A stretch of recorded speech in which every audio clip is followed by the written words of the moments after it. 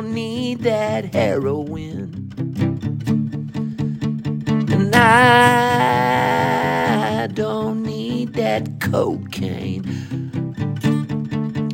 I don't shoot no acid in my eyes. I'm not bathing here in lidocaine. I ain't robbing no pharmacy. I don't do any more harm to me. I ain't drinking up any alcohol. I ain't wondering if this powder contains any fentanyl. I'm not smoking crack and directing traffic in an intersection naked. I don't need to get some weird infection. I'm not puking in my neighbor's sink. I'm not crushing up some Vicodin in a sausage link and shoving it in my... I'm just listening to Dopey. It's a podcast, always available, like the memories of my past. I'm just listening to Dopey 24/7, 7 days a week, 365 days a year. Toodles to Chris, good so bad, good so fucking bad, it's good so bad. I just flushed all my drugs down the toilet. Why the fuck did I do that? I miss them. No, I don't. Yes, I do. Just kidding. What?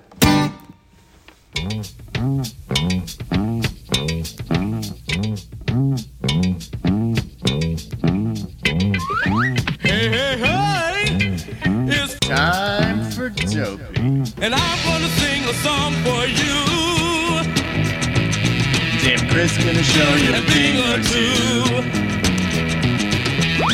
You'll have some fun now with me and all the gang, learning from each other while we do our thing. Na, na, na, gonna have a good time. Hey, hey. Na, na, na, gonna have a good time. Daily Chris coming at you with music and fun. And if you're not careful, you might learn something before it's done. Hey, hey, hey!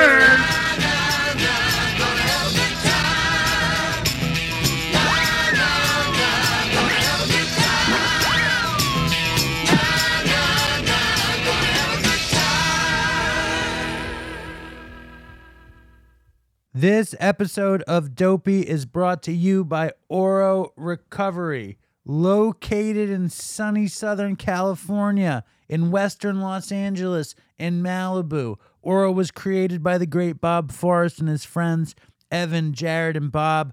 Their mission to help addicts and alcoholics overcome their afflictions through the use of connection and compassion and not using control. First thing we need to say about Oro is that everyone we know that has been there has benefited from going. Nobody can shut up about what an amazing experience they had. Their staff have decades and decades and decades of experience in treating alcoholism, drug addiction, and co-occurring mental health disorders, including SMI. They have amenities you wouldn't believe. They would make a spa blush with envy. Surfing, sound bath meditation, yoga, equine therapy, and of course, the potentially spiritually transformative sweat lodge. If I was relapsing, I would want to go to Oro. Check them out at ororecovery.com. Check them out. This episode of Dopey is also brought to you by our friends at Sober Buddy. Sober Buddy is a sober app. It is a platform that helps you get and maintain your sobriety. It is a community of addicts and alcoholics helping each other out. And it is more than that. It's challenges. It's ways to promote your own sobriety on social media. But most importantly, it's connection. It's a connection with other sober people and a group of professionals trying to help you to stay sober. I run a Zoom for Sober Buddy every Wednesday morning. This week was one of my favorite Zooms we ever did. We matched up addicts and alcoholics with other addicts and alcoholics to create actual friendships and connections. Check them out at the App Store or the Google Play Store or yoursoberbuddy.com. You will not be disappointed if you are looking for a great tool in your recovery. I want to tell you guys about a great podcast. It is called Recovery in the Middle Ages. It's all about two middle-aged suburban dads and their pursuit of life, love, and recovery. Listen as they discuss current topics of interest to the recovery community, including 12-step, books, movies, the latest in new medical research, and they talk about their daily struggle to maintain their recovery and anonymity in the world of soccer moms and PTA meetings. If the neighbors only knew. Find Recovery in the Middle Ages on Apple Podcasts, Facebook, Twitter, anywhere you get your podcast. It's all there. recoveryinthemiddleages.com. Check it out.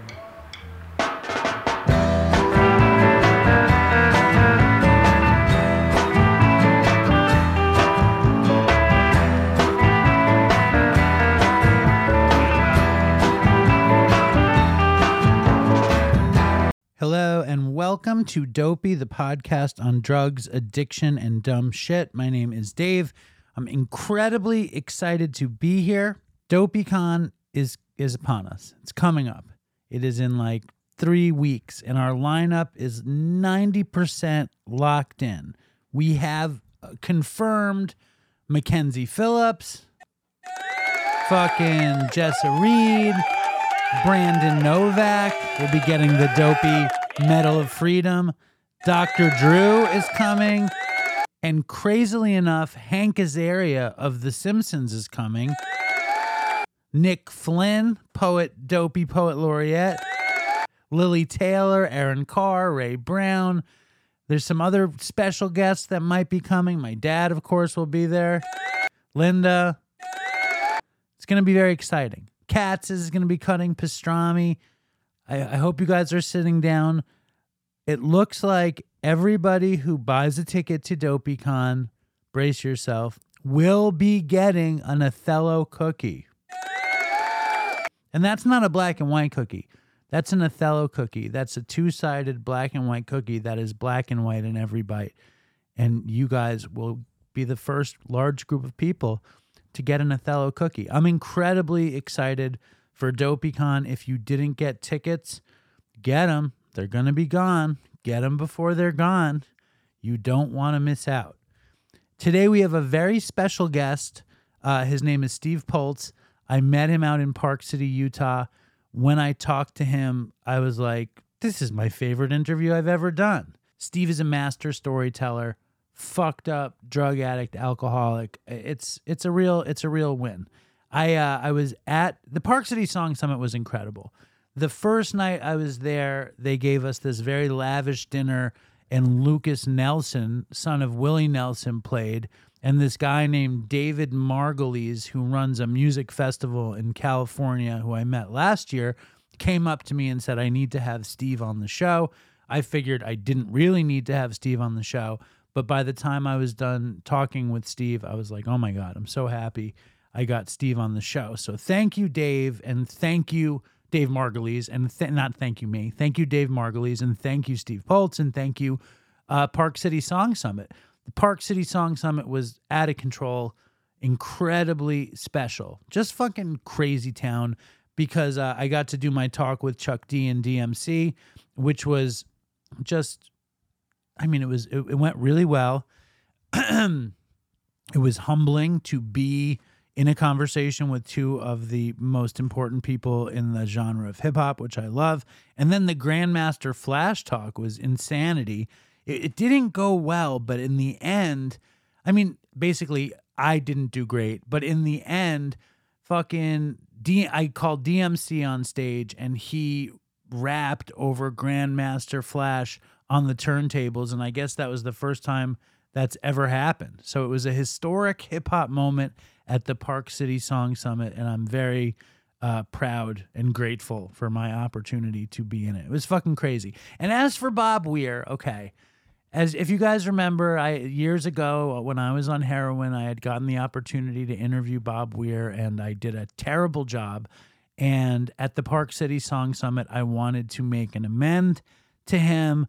But to be totally truthful, all I really wanted to do was get him on Dopey. And as I was preparing, and there was a guy there who was friendly with Bobby. And as I was preparing, it was right before the Chuck D DMC talk, the guy said, you should go to the gym, you know. And I was like, what, am I out of shape? And he's like, no, I think you'll find what you're looking for in the gym. And I decided not to go stalk Bobby.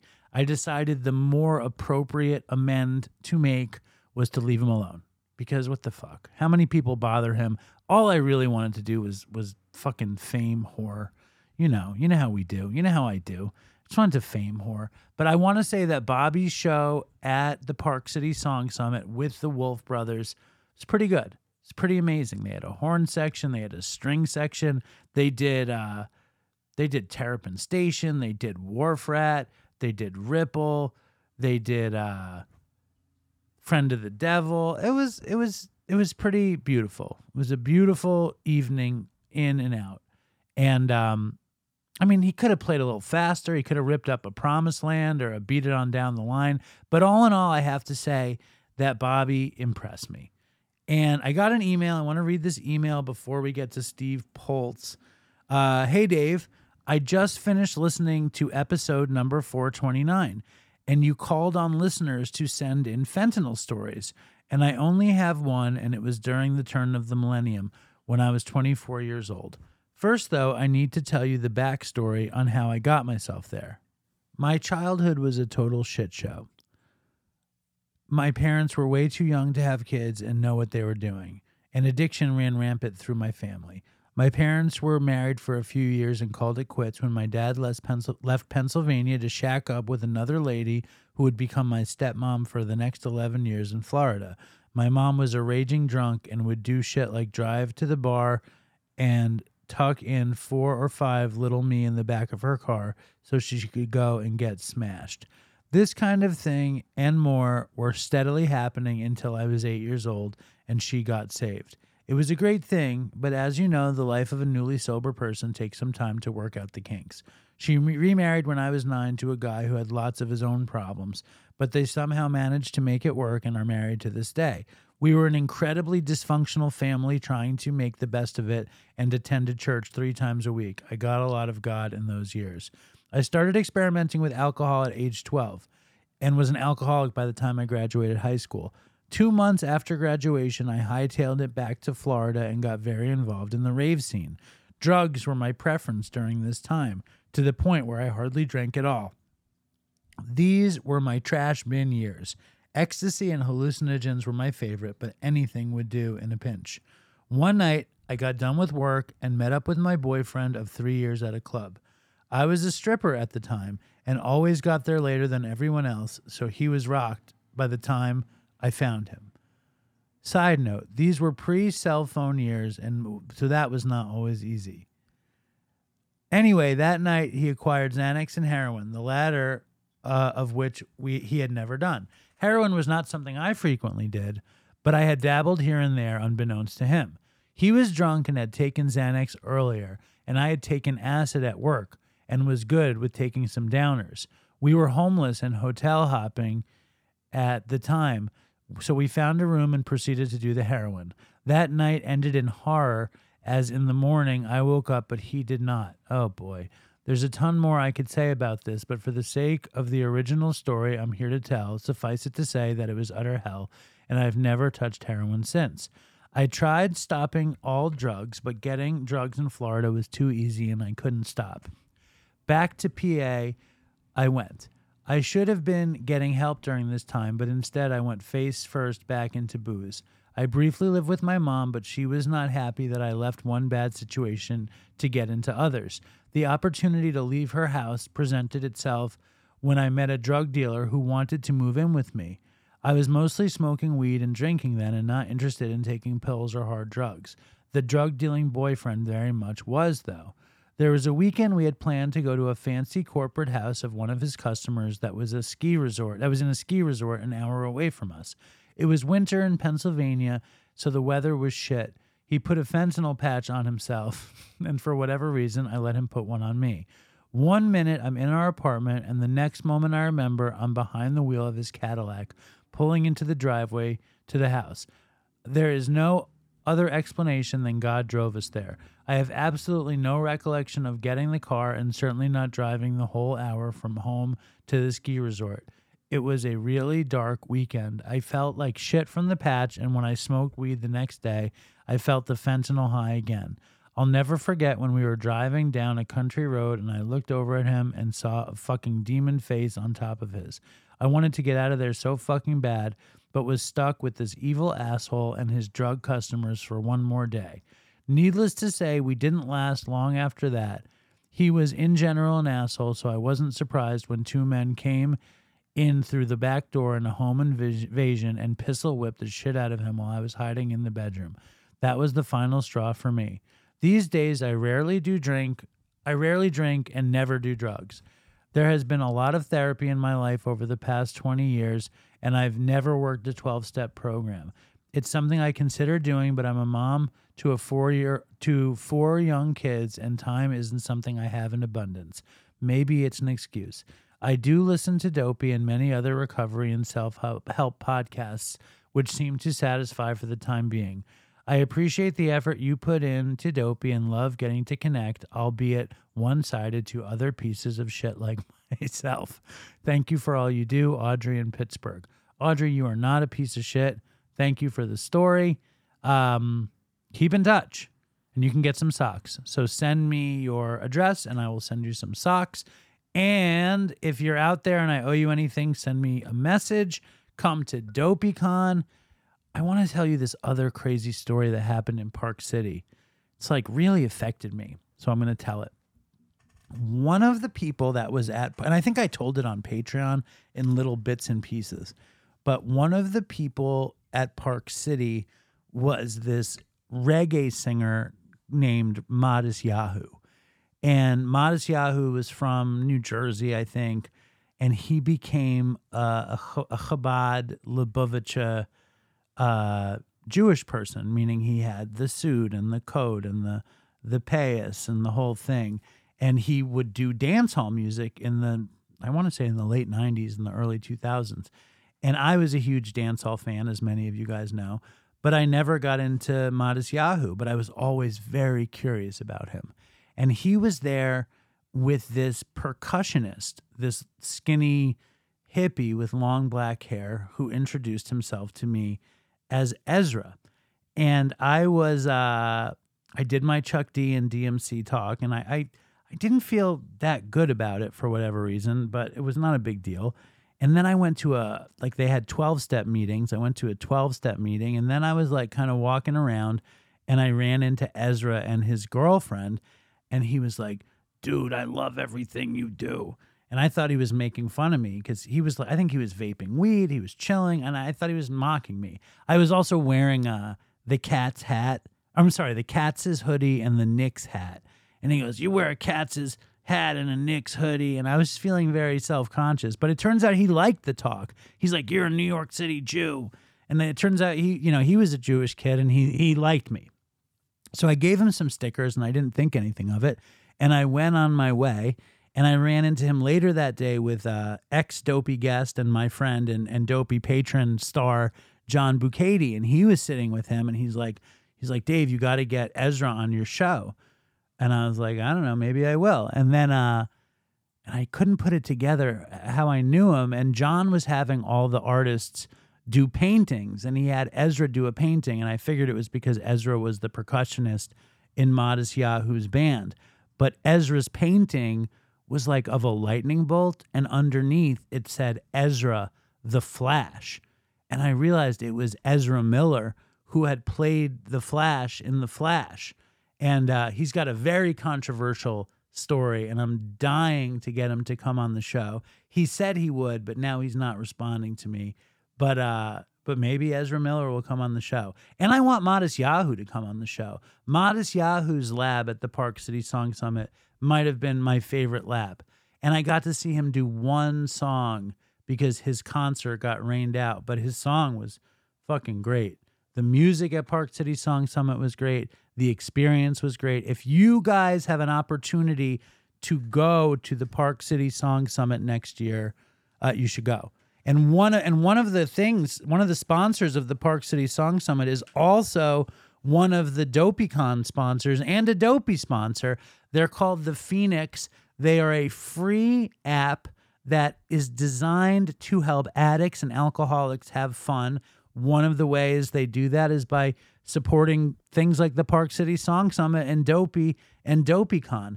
They also have CrossFit gyms all over the country. They also organize hikes in cities and rural areas. They also run pickleball leagues, and it's all free. So go to www.thephoenix.org/dopey, or just, I think there's a link at the end of the show. Click on that.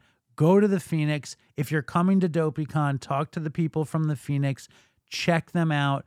There is a lot of fun to be had. We're going to do another event with them, I'm pretty sure, in December, a storytelling thing. We all want to have fun, and we all want to try to be in recovery. At least I do, and the Phoenix does, and I know a lot of you guys do. So if that's something you're interested in, check out the Phoenix. And now, without further ado, I want to play one of my favorite talks that I've ever gotten to do. This dude is funny and super talented and super dopey, and here he is, Steve Poltz. His friends actually call him Poltzy. And if I wasn't clear, I want to give a crazy shout out to everybody at Park City Song Summit. They were very, very kind to me. They made sure I was eating. They made sure I was sleeping. You know, they're super cool. So big thanks to Ben and Paige and Julia and everybody who helped out and made it really, really special.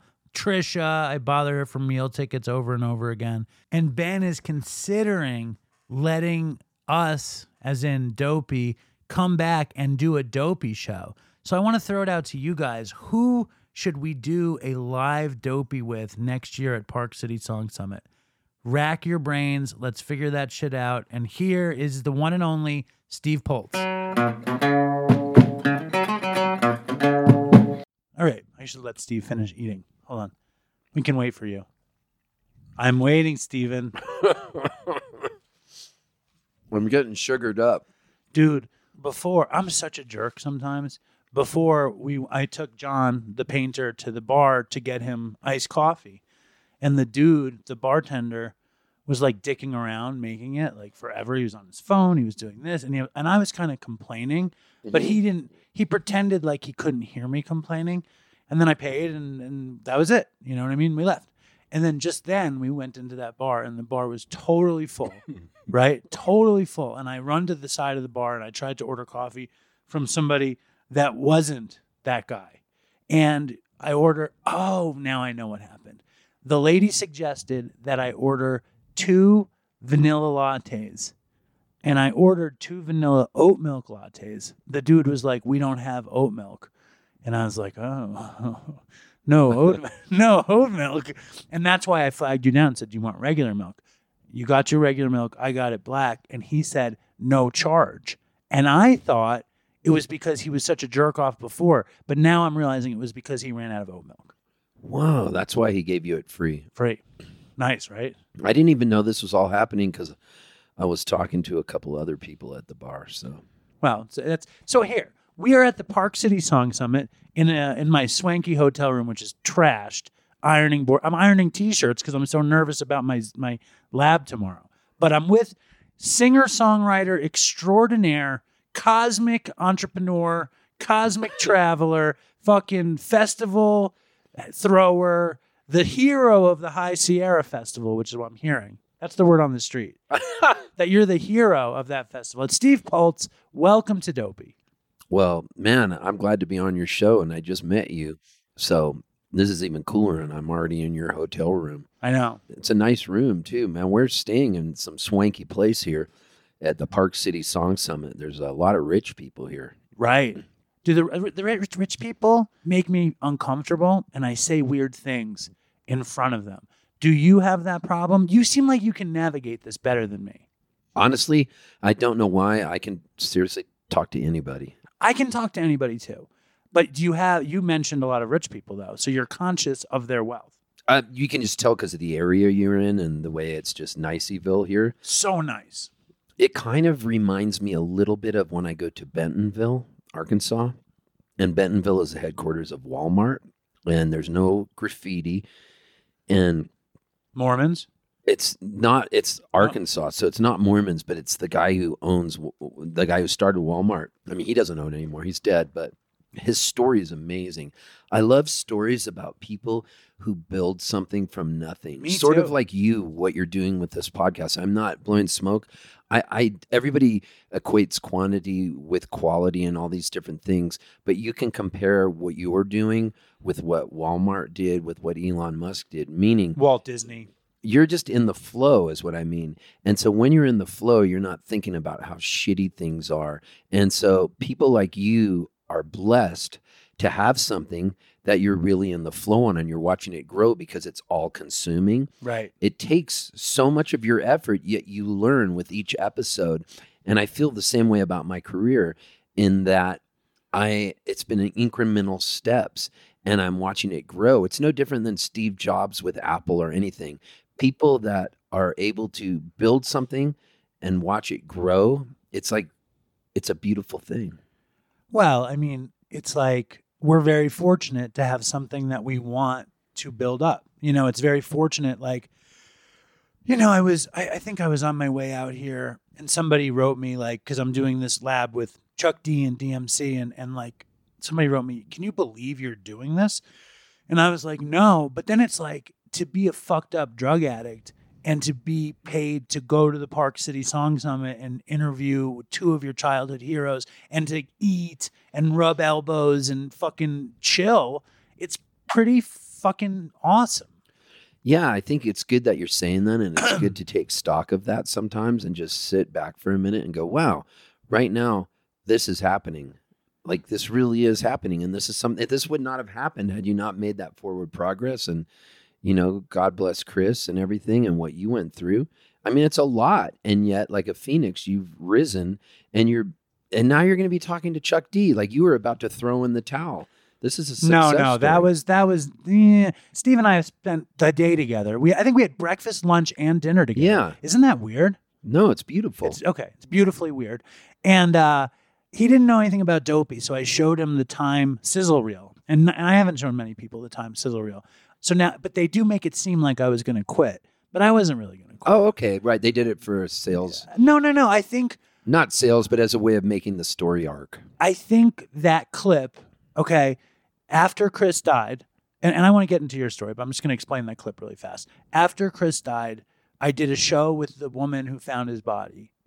And then the next week, they were having his funeral in Boston. And all of his friends rented Airbnb, and I went and stayed with his friends and recorded a show with all of his friends about him. And that's when I say, okay, I guess the show is over now. But I wasn't talking about Dopey. I was talking about that episode. Gotcha. So whatever. Steve Poltz is you're a Can I say one last thing? One last thing, yes.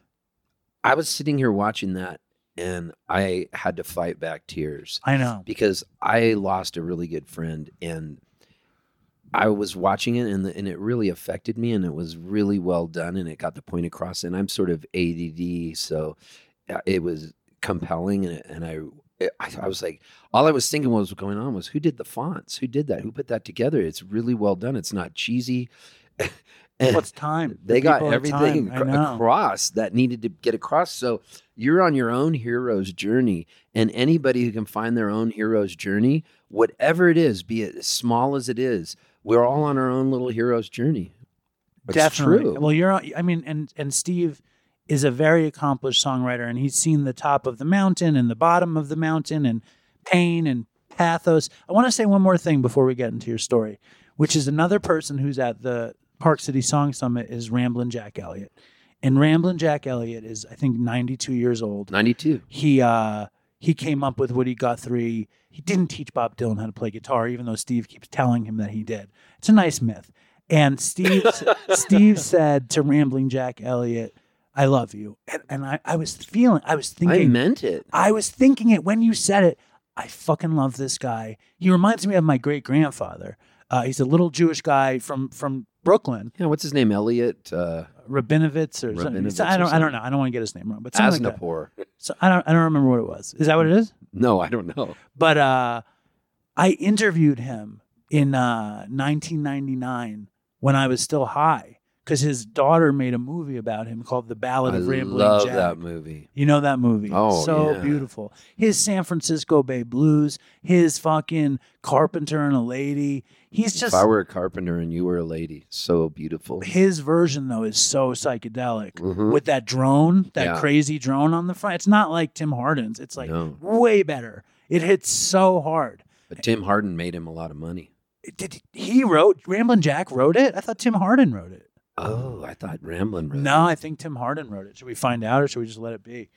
I gotta Well- find out. I gotta find out. I don't think. See, I think one of the problems with Ramblin' Jack, and I do love him anyway, is I don't think he wrote a lot of them.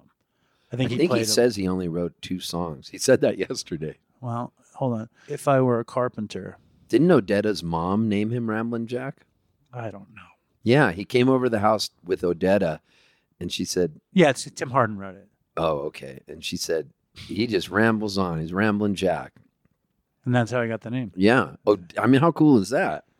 Listen, it's interesting though, because like when you connect the myths, right, and you connect Dylan to Ramblin' Jack and Woody Guthrie and Arlo Guthrie and Allen Ginsberg and punk rock, and you know it's a stream, right, that flows together, and somehow it connects to now.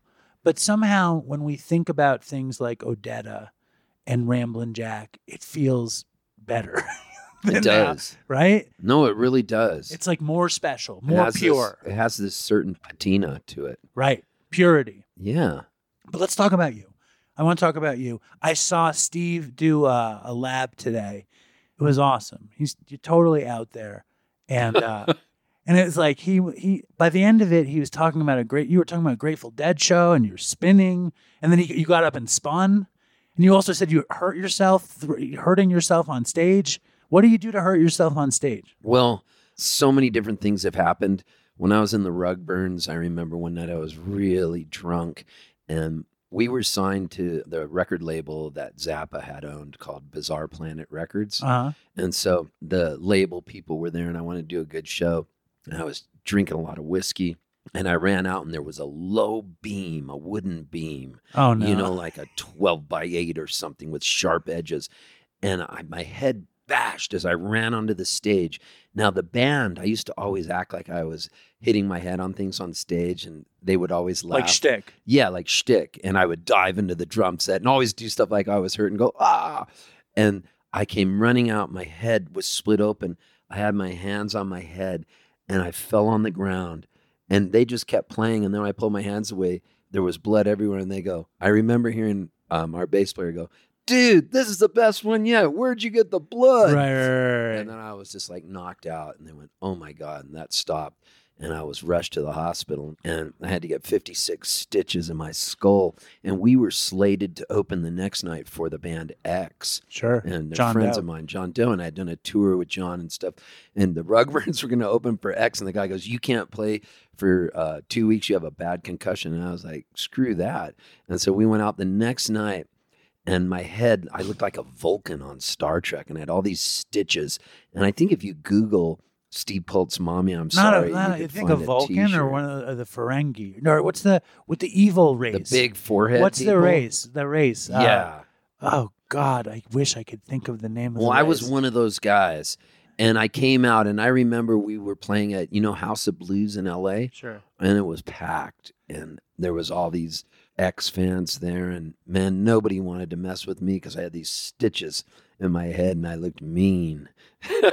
It was the one time in my life I looked mean. My eyes were all blackened and everything, and so yeah, I was constantly Klingon. Yeah, I was constantly getting hurt on stage. Now I want you to do me a big favor. Yeah, and I knew we were going to have a problem. I'm a neurotic person, and you told some really good stories, and I've done enough recordings to know that sometimes naturally we don't want to tell the stories we just told, and you're going to think you told the story on the show when these listeners didn't hear you today.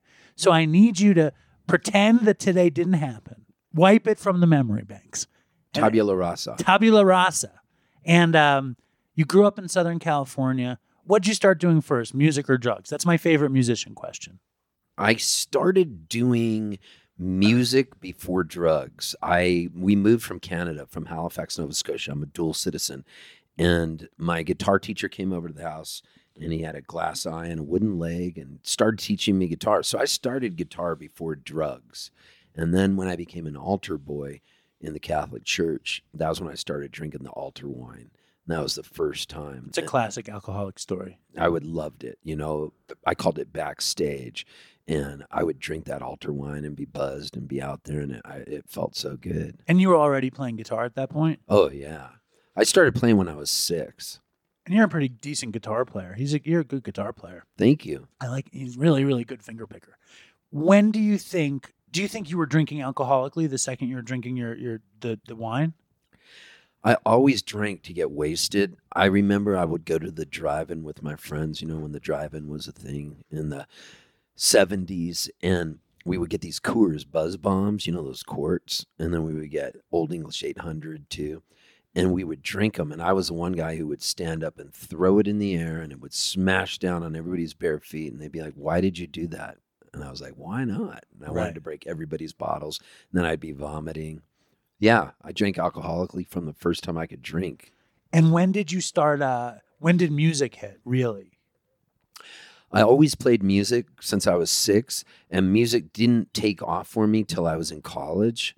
That was when it took off, when I started playing a lot. I mean, I think that's such an exciting thing because, I was a musician, total, amateur musician, and one of the weird regrets, I played professionally too, but it didn't feel professional. One of the major regrets I have is that I didn't really go for it. When did you go for it? Man, I was scared to go for it. I thought it was some magic thing, and it was this velvet rope mentality where somebody's holding this rope out and they deem you worthy. And so when I learned to go for it, what happened was I had an aunt who was just really bitchy to me all the time. And I don't even like to talk bad about her because she's dead, and I have this Catholic guilt. Nice. But she would always say to me, "You can't play guitar and you can't live on the beach." And so what did I do? I moved straight to the beach and started playing guitar. I was in college, and I didn't know that I could actually do this for a living. So when I got out of college, I was playing at nights in bars, a lot of cover songs and writing my own songs. And then I read this book called The Razor's Edge by William Somerset Maugham. Beautiful book. And it sort of changed my life. There's been movies made on this book. And I wanted to go to Europe, and I told my boss. So I went to get this job. I'm in my senior year of college, and I live next to these 2 girls, Kiara and Elizabeth. Okay. Beautiful blonde girls living in Mission Beach in San Diego. And I would hang out with them all the time. And I had a job interview the next morning at a plastics company. And my parents had told me, when you graduate, you can't move back home. You need to get a job. You can't go to Europe. This is what you have to do. Did you want to go to Europe? Big time. And all my friends were going, and they wouldn't give me the money to go. I remember I was going to be going on this job interview, and it was 1 a.m, and I'd come out of a bar, and I was buzzed, and Kiara and Elizabeth stuck their heads out of the window of their kitchen. They go, "Hey, you want to eat some mushrooms?" I said, "I've never eaten mushrooms." They said, "Come on." I go, "Well, I got a job interview at 8 a.m. They said, "You'll be fine." And I ate so many mushrooms, Right. and then I ate more. And I've never forgotten this. When the mushrooms kicked in, I always used to drink Coors. I loved the banquet beer cans, the yellow cans, not Coors Light. I was very picky. And I opened that beer, and I remember the shrooms kicked in, and for some reason I poured it all on my crotch. And it felt so good going down to my balls, to my asshole, on my cock. I liked the feeling of the beer there. So I stripped off my clothes and I said, "Let's all get in the bathtub." And we got 12 eggs, and we were smashing each other's faces, writing on the walls. Wow. And this shit was going on. It was 7 a.m, and my roommate woke up because he was driving me to the job interview. So he goes, "You got to get to the job interview." And I had this thrift store suit I'd bought, a pinstripe suit. Hold on. You're naked in the tub. Were they naked? Yeah. And everyone's smearing food? Yeah, but we weren't having tripping? sex because we were shrooming. Yeah.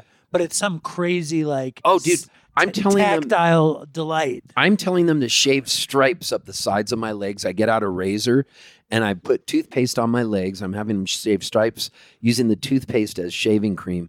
And then I have him break eggs on my face. We're just out of our minds. I'm frying so heavily. We eat more shrooms. my roommate goes, you got to go to this job interview. So I get out of the bathtub. I got egg all over me. I'm trying to wash it out. I have stripes shaved up my legs and everything. And I put on this suit, this pinstripe suit. I duct tape it up so it's shortened up. And they drop me off. And the girls are waiting in the car with my roommate in the parking lot of a plastics company in El Cajon, California. And I go inside, and the guy, his name's Tom Plain. He brings me up to his office, and I'm frying. Dude, the shrooms are peaking because I'd eaten more. And he goes, tell me why I should hire you. And I'm telling you, I became Stephen Covey, the 7 Habits of Highly Effective People. I can tune into shit with my brain. Right. My brain's crazy when I want it to tune in. And I dialed in. And I said, let me tell you something about sales, Tom. May I call you Tom? And he was like, yes. I go, the key to sales is follow-up. He goes, what do you mean? I go, I don't want to just push the product on the people. I want to become their friend, and I want to come back. I want to make multiple trips. I want them to trust me, and then I lower the boom. I know you make a plastic product called Slip Fix that repairs PVC pipes. I want this job. How did you know this? Because I read about it. Yeah. I want this job because I like the movie The Graduate. And he starts laughing now. He goes, plastics. I go, plastics, the Dustin Hoffman line, right? And he goes, are you trying to seduce me, Mrs. Robinson? We're laughing. I go, listen, Tom, what I want to do, I want to take your product, Slip Fix. I don't even know where this was coming from. I said, I want to get a flatbed truck and I want to put a barbecue in the back of it. He goes, you do? Why? And I go, because I want to go to where the construction workers are coming and I want to cook them hot dogs. And I'm going to call it Slip Fix and Dogs. And he looks at me and goes, that's brilliant. And then he goes, where have you been? I've been interviewing people from all these great schools, UCLA, Stanford. Nobody talks like you. And by now I'm frying. So it's 1985. He takes out a piece of paper, and on the piece of paper, he writes down, what is the salary? I don't know what he's writing down. He writes down 17.5. Right. This is back in 1985, 17.5, and he slides it across the table to me. I don't know what game we're playing, so I cross it out, and I write 15. And I slide it back to him. And he goes, 15? Why don't you want less money than, it's like than 17 and a half? And then I look at him and I go, and I knew right away I'd screwed up, but I'm really good at landing on my feet. And instead I go, because I want to get less. And he goes, why do you want to get less? And I go, because I want a back end. Because I know I'm going to sell and I'm confident in my skills. Wow. Also, I want a company car. And he goes, man, you're not afraid to ask for things. I go, of course I'm not. You think I'm going to be in sales and not want to do this? Had you ever sold anything at that point? No, but those shrooms, I became like Tony Robbins. So what happened? So he hires me and he goes, here's the keys to the car. And I go, can I just pick it up on Monday? Because I'm frying you so can't heavily. drive. No. I go, because we're going out to breakfast. So I get back in the car. This is like my favorite story Dude, I've ever heard. I get back in the car. I go back to breakfast with Kiara and Elizabeth. Yeah. And then I show up at work and I have this job. And I do it for 3 years. No way. From 1985 to 1988. And the whole time I'm in there, it's like Ferris Bueller's Day Off where the clock's going backwards and that thing. It was so boring. Right. So I read this book called The Razor's Edge. And I go, I got to get out of here. I got to go to Europe. I want to play guitar on the streets. And so I go, I'm going to ask him for a little time off. During that 3 years of being a plastic salesperson, I'm playing guitar at night. How are the sales going? They were going great. Like, I was doing pretty well. I was going out and I was selling this stuff and I was doing okay. Were you drinking alcoholically? Oh, yeah. With all the customers, I was taking them out and getting wasted. Right. Classic salesman business. I was paid to get wasted. And I mean, what did you look like? Were you like a hippie?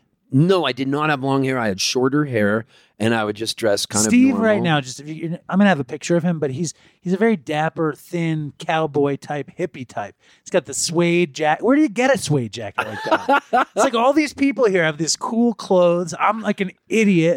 It's like I don't understand it. Dude, no way you have a Katz's hoodie on. Dude, Katz's is my favorite place. But it's just like everyone here has these cool Americana clothes. Where do you get them? I just travel a lot, and when I see things, you're like, I want that. Yeah. Like, look at Lucas Nelson. Yeah. He fucking is dialed in his look. Now, hold on. Now you're a very dapper cowboy, psychedelic hippie type. What did you look like when you're dealing plastics? Shorter hair, and I would wear like khakis or something and a button-down shirt. What were you listening to? At the time, because I was playing at nights. I've always been a Dylanologist, so I was really into Bob Dylan, heavy into everything by Bob Dylan. And I was really into Randy Newman, and I was really into Loudon Wainwright III. I've never tired of Joni Mitchell, and I had this nonstop diet of Tom Waits, Bob Dylan, Just Randy singer-songwriter, Newman, straight singer-songwriter straight stuff. singer-songwriter stuff. And that's all I would listen to. And you'd go out and play singer-songwriter stuff. I would go out and I would learn all these songs. I would learn covers. And then Huey Lewis had this line, the great Huey Lewis. He did an interview with Rolling Stone magazine. They said, "How did you make it?" And I've never forgotten this. Huey Lewis is one of my teachers for what he said. He doesn't know this. I've never met the man. I only know 2 of his songs, like if I heard him on the radio. What songs of his can you name? Okay.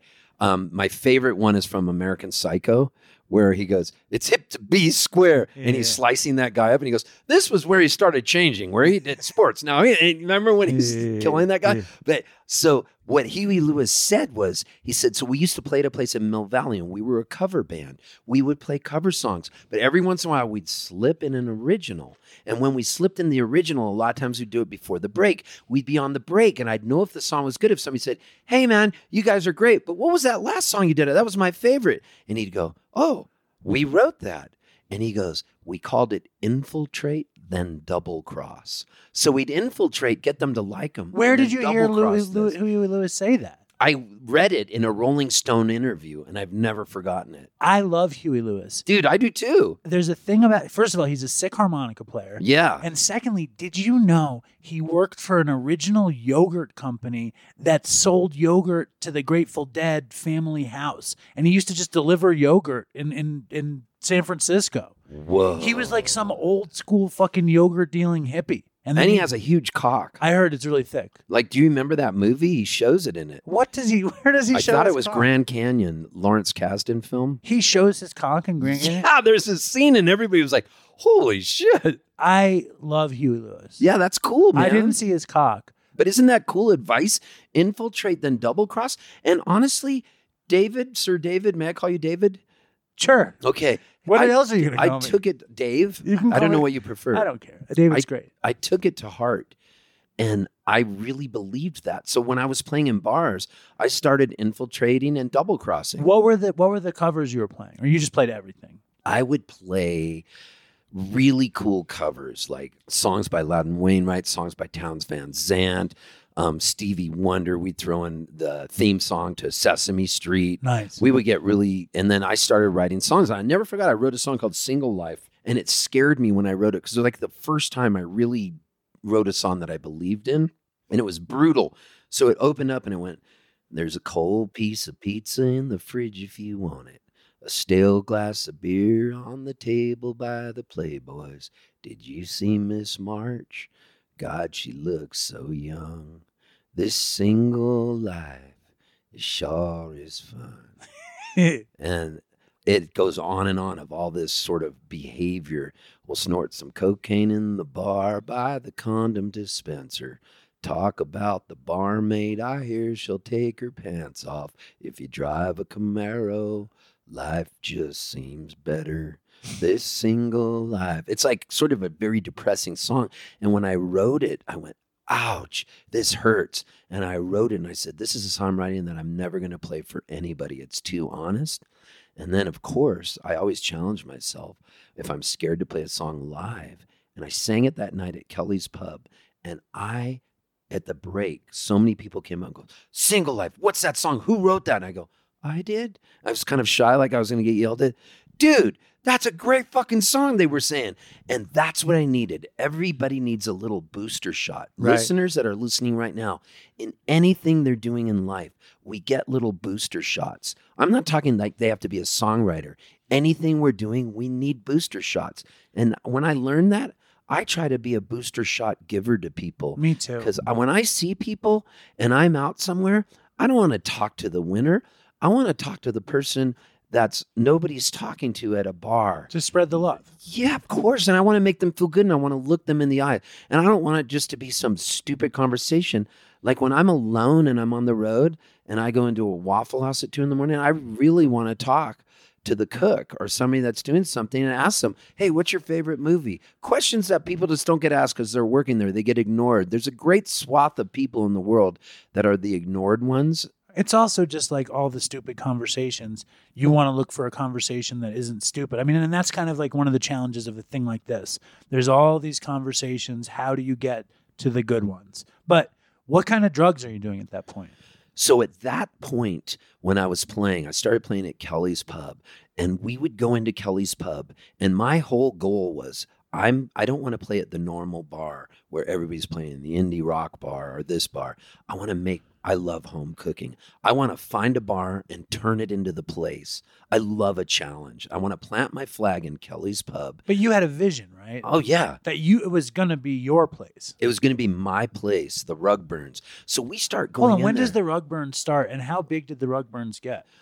I've never been big. Let's just, like, right away, I can tell you this. I have never been big. I'm on a slow rise to the middle, Right. and I'm fine with it. Right. I love it. I think I am too. But keep And going. I love it. I don't want to be big. I've been around big, and I don't need that.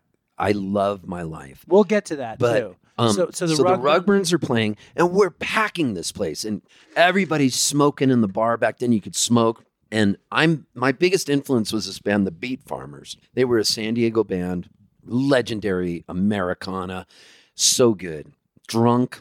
And so I'm playing in Kelly's Pub, and that's when I really, really got a taste for cocaine. I first got the taste for cocaine in 1979, maybe 1980. I got a job at Round Table Pizza prior to the Rug Burns getting together. And I got this job, and I went and applied at Round Table Pizza. And the guy comes out to me, he goes, how quick can you drink a beer? This is my job interview. And I said, pretty quick. He goes, go into the walk-in. I have a pint in there. I'm going to time you. So I drank the beer. And then he goes, can you drink 2 more? Yeah. He goes, you got the job. So then he says to me, you have a nice voice. I like your voice. You sort of sound like Michael Douglas. He goes, I want you to be the guy that lets people know when their pizzas are ready. So that's when I first really learned to use a microphone, was at Round Table Pizza. And I'd go, Isn't it weird that he wanted to see how fast you could drink 3 beers? yeah, because he wanted a drinking buddy. And I was 19, and he gave me his ID, and he went and got another one so I could go to bars with him. And this was the manager of Round Table. When I got my first job in television production, the guy interviews me. He sits me down and he goes, I know you think you've done a lot of drugs, but I've done more. And it's like, why would anyone do either of those things when they're hiring somebody? I guess these people were young and they wanted to have fun, but man, I bombed out of that job. Did you bomb out at Round Table Pizza? Well, so what happened was I'm drinking beers, and I'm letting people know. I'm like, Jameson, you have a large Hawaiian pizza. Come on up and get it. And I I'm do getting- have a little Michael Douglas. I'm really getting into it. So this song had just come out on the radio, and the song was called the Rodeo Song. It was by these Canadians. You might have heard it. They bleep out all the F words. So the song went, well, it's 40 below, and I don't give a fuck. Got a heater in my truck, and I'm off to the rodeo. Well, it's an element of left and an element of right. Come on, you fucking don't make it sure I'd step right and get off the stage. You goddamn dude, you know, you piss me off. You fucking jerk. You get on my nerves. Yeah. Well, here comes Johnny with his pecker in his hand. He's a one-ball man, and he's off to the rodeo. It's this song. So the owner of Round Table Pizza comes in that night, and the night before, the manager said, have you ever done cocaine? And I said, no, but I want to. And he said, we're going to have a cocaine party. Come over to my house. Oh, boy. So he lived in Tierra Santa, which is a suburb of San Diego. And I go to his house, and all the Round Table employees are there. Tom Petty had just come out with this record, and it was called Damn the Torpedoes. He puts the needle on the vinyl. He says, don't snort the line until Tom Petty kicks into the chorus. And I go, I don't know when the chorus is. I've never heard the song yet. It had just come out. He cuts up a line of cocaine. I'll never forget the way it looked. It was glistening. It looked like glass. It was beautiful with the light shining down. Everybody else had snorted theirs. He says, you can't snort your line until Tom Petty hits a chorus. So I hear, we got something. We both know it. Oh, we don't talk too much about it. Ain't no, and I'm like, is this the chorus? No, ain't no real big secret. Somehow we get around. Hey, it don't really matter. Is this the chorus? No. Everybody got to fight to be free. See, you don't have to live. And he goes, now. And I remember I put that dirty dollar bill down that had been in everybody's nose with nose hair and a little bit of nasal blood on it. And I snorted that line of Coke and I felt it drip down my throat. And that was the first line. And I remember I listened to that song. And earlier I'd said, I don't have any money for this. I've got to buy my books on Monday. So I'll just try Coke. And I did that line. And the next thing I did, about 5 minutes later, I go, we got to get more. Fuck school. Let's go to my ATM. And I emptied that sucker out and we bought more. I was instantly into it. Can I just say something, please? Yes. Fucking, I didn't like Coke, right? I did Yeah. a ton of Coke. I didn't like it. I've never wanted to do Coke until this moment. I haven't ever craved Coke. I mean, like, that story is so Coke. I can taste it. You know what I'm saying? I can see the glisten. I can taste it. You can feel the drip down your throat. Yeah. And I liked it maybe, if you added up all the times I did Coke, I probably liked an hour of many hours. But like that story really is the nadir of cocaine use. So, okay. So you fall in love with Coke, you empty the bank account. Oh, dude, I loved it. So how do you manage? So like, but you're not slipping in over the edge yet. Not yet. So the next night I go into Round Table Pizza and I sing the rodeo song because the guy goes, I left you 3 beers. I want to time you because you're the quickest chugger I've ever seen. Chugged him. He goes, you set a record. And then I go onto the mic. The owner of Round Table Pizza's there. And I have to let him know his pizza's ready. His name's Mr. McDonald. And I don't know it's the owner. I get on the mic and I go, Mr. McDonald, your pizzas are ready. And he's there with all his born-again Christian friends that had come out from Iowa to San Diego. And then I go, but first, I got a song for you before you get up here. Oh, no. And then I go onto the mic and I go, well, it's 40 below and I don't give a fuck, got a heater in my truck. And the whole pizza parlor's clapping except this one table. Except Michael. Mr. McDonald. Michael McDonald. Yeah. And the guy comes up and then the manager goes, you got to go home now. You got to get out of here. So he sends me home and I think I drove home, and I go home. The next morning, I'm unceremoniously woken up at 7 a.m. with a phone call. I answer the phone. I go, hello? He goes, is Steve Poltz there? Yeah, this is Steve. This is Mr. McDonald, Round Table Pizza. You need to come in and pick up your check. And I go, we're getting paid early? And he goes, no. You're fired. We need pizza makers, not entertainers. And at that moment, my heart swelled with pride because he called me an entertainer. Right. And I went, I'm an entertainer? And I said, can I cash my check there? And he goes, yes. And I cashed it. I stuck my thumb out and hitchhiked up to Northern California and just kept drinking and partying. Can I tell you, you are a masterful storyteller. You really are a masterful storyteller. I have to tell you, it's so good. Such a great story. So you go up to Northern California. Yeah. And you're it. You can play guitar. You can entertain. You're out on the edge. And where do you go? So I get a taste. I get a taste of playing in Northern California. I just played on the streets, played with some people that had to play busking. But the rug burns are happening now. The rug burns hadn't happened yet. Oh, okay, pre-rug And burns. so then I go to University of San Diego, which is a Catholic university, really expensive, beautiful school. I get a scholarship to go there because I had good grades. I transferred in as a junior. And then I fall in love with this girl from Alaska named Lynn Hajdukovic. I graduate from college, get the job, eat the mushrooms, work for this guy, Tom Plain, get drunk, get paid to get drunk. And then I'm able to find Coke every once in a while, and I'm able to do Coke. I'm having a great time. The rug burns have started. We're starting to happen. Was it your vision for the rug burns? My vision. And you're like, I need a band. I'm an entertainer. We were a duo. What the Rug Burns started as a duo, just a folk duo, almost like the Smothers Brothers. Okay. Kind of funny. 2 guitars. Yeah, 2 guitars. And so we're playing. And then every week I'm like, holy shit, I can do whatever I want. We're making our own cassettes. So I go in, I find this Irish guy. And I say, hey, I want to play in your bar because I want to make this bar my own. And it's just old alcoholics hanging. Imagine a dingy Irish pub where old alcoholics don't want anything to do with you, and there's a stage. And then what happened was I started learning on the microphone to say to the audience, anybody got any drugs? Give them to me, we're taking a break. And everybody wants to be your friend and give you drugs.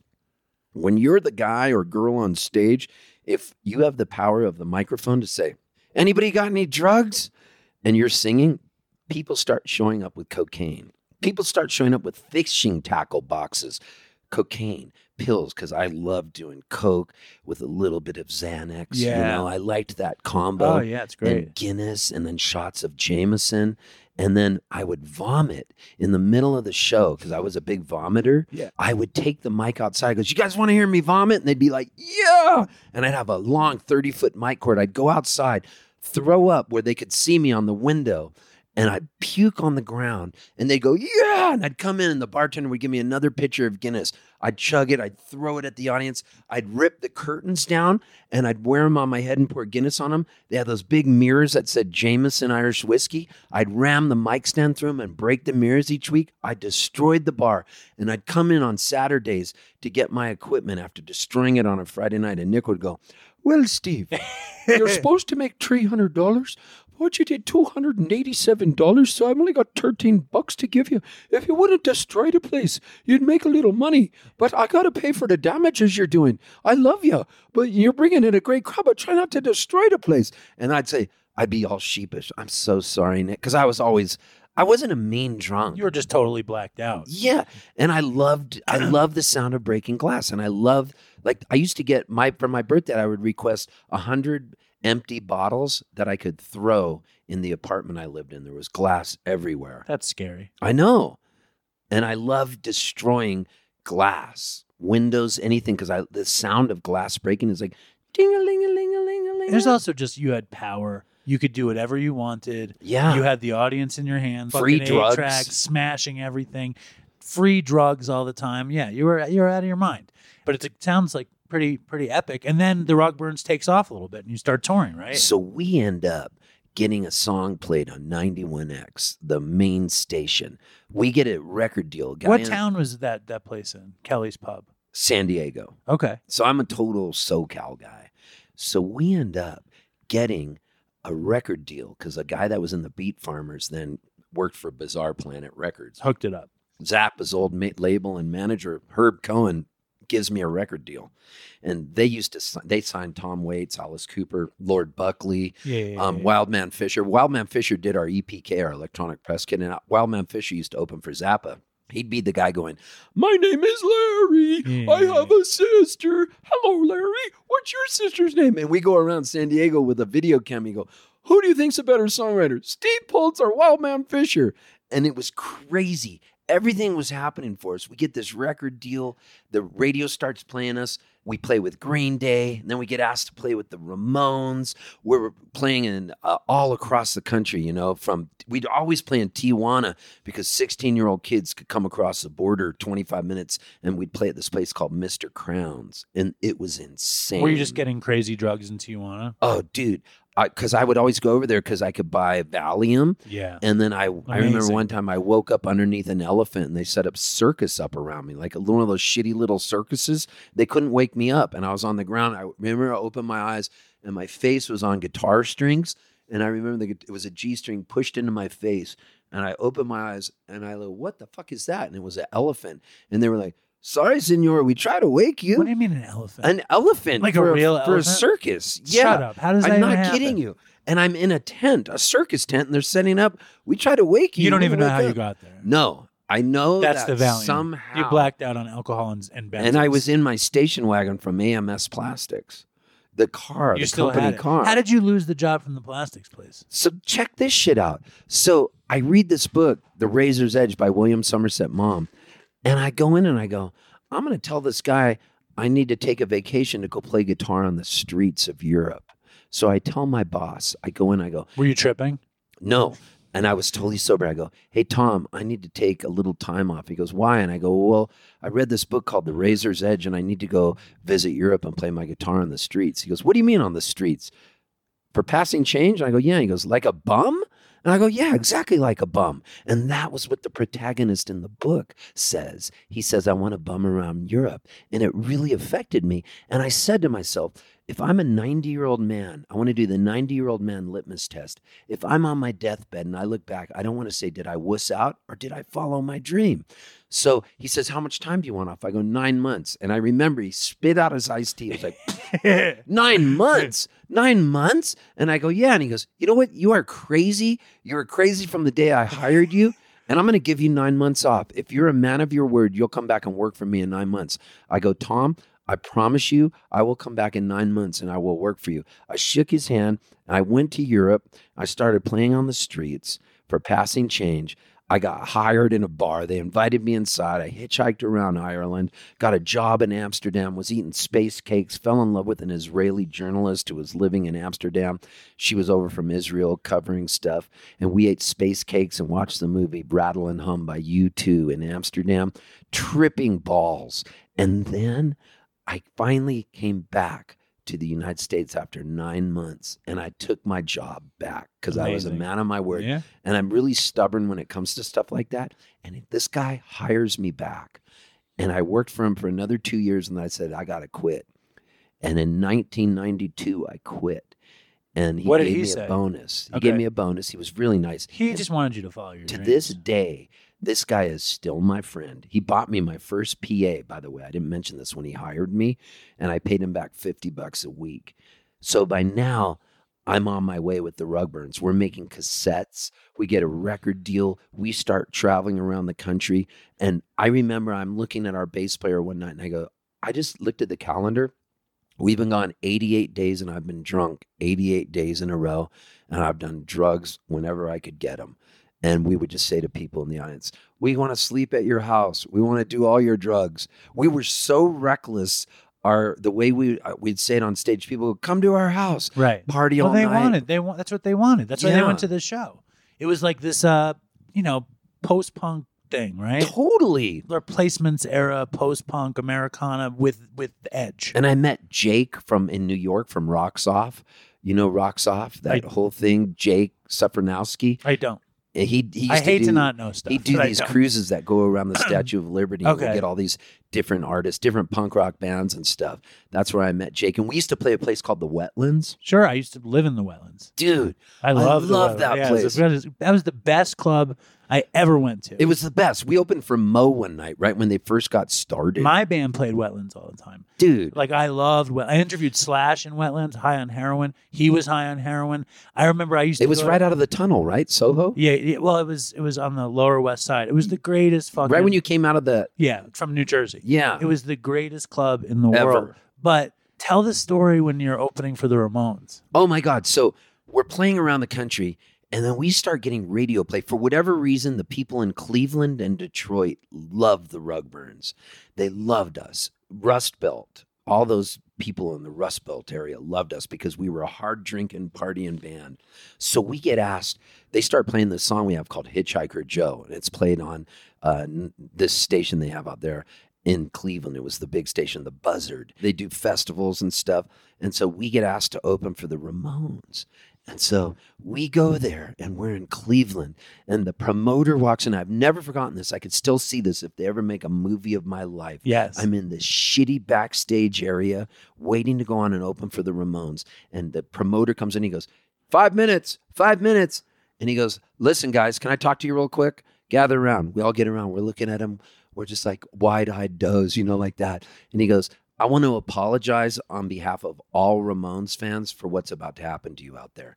And I go, what do you mean? What do you mean? What's about to happen?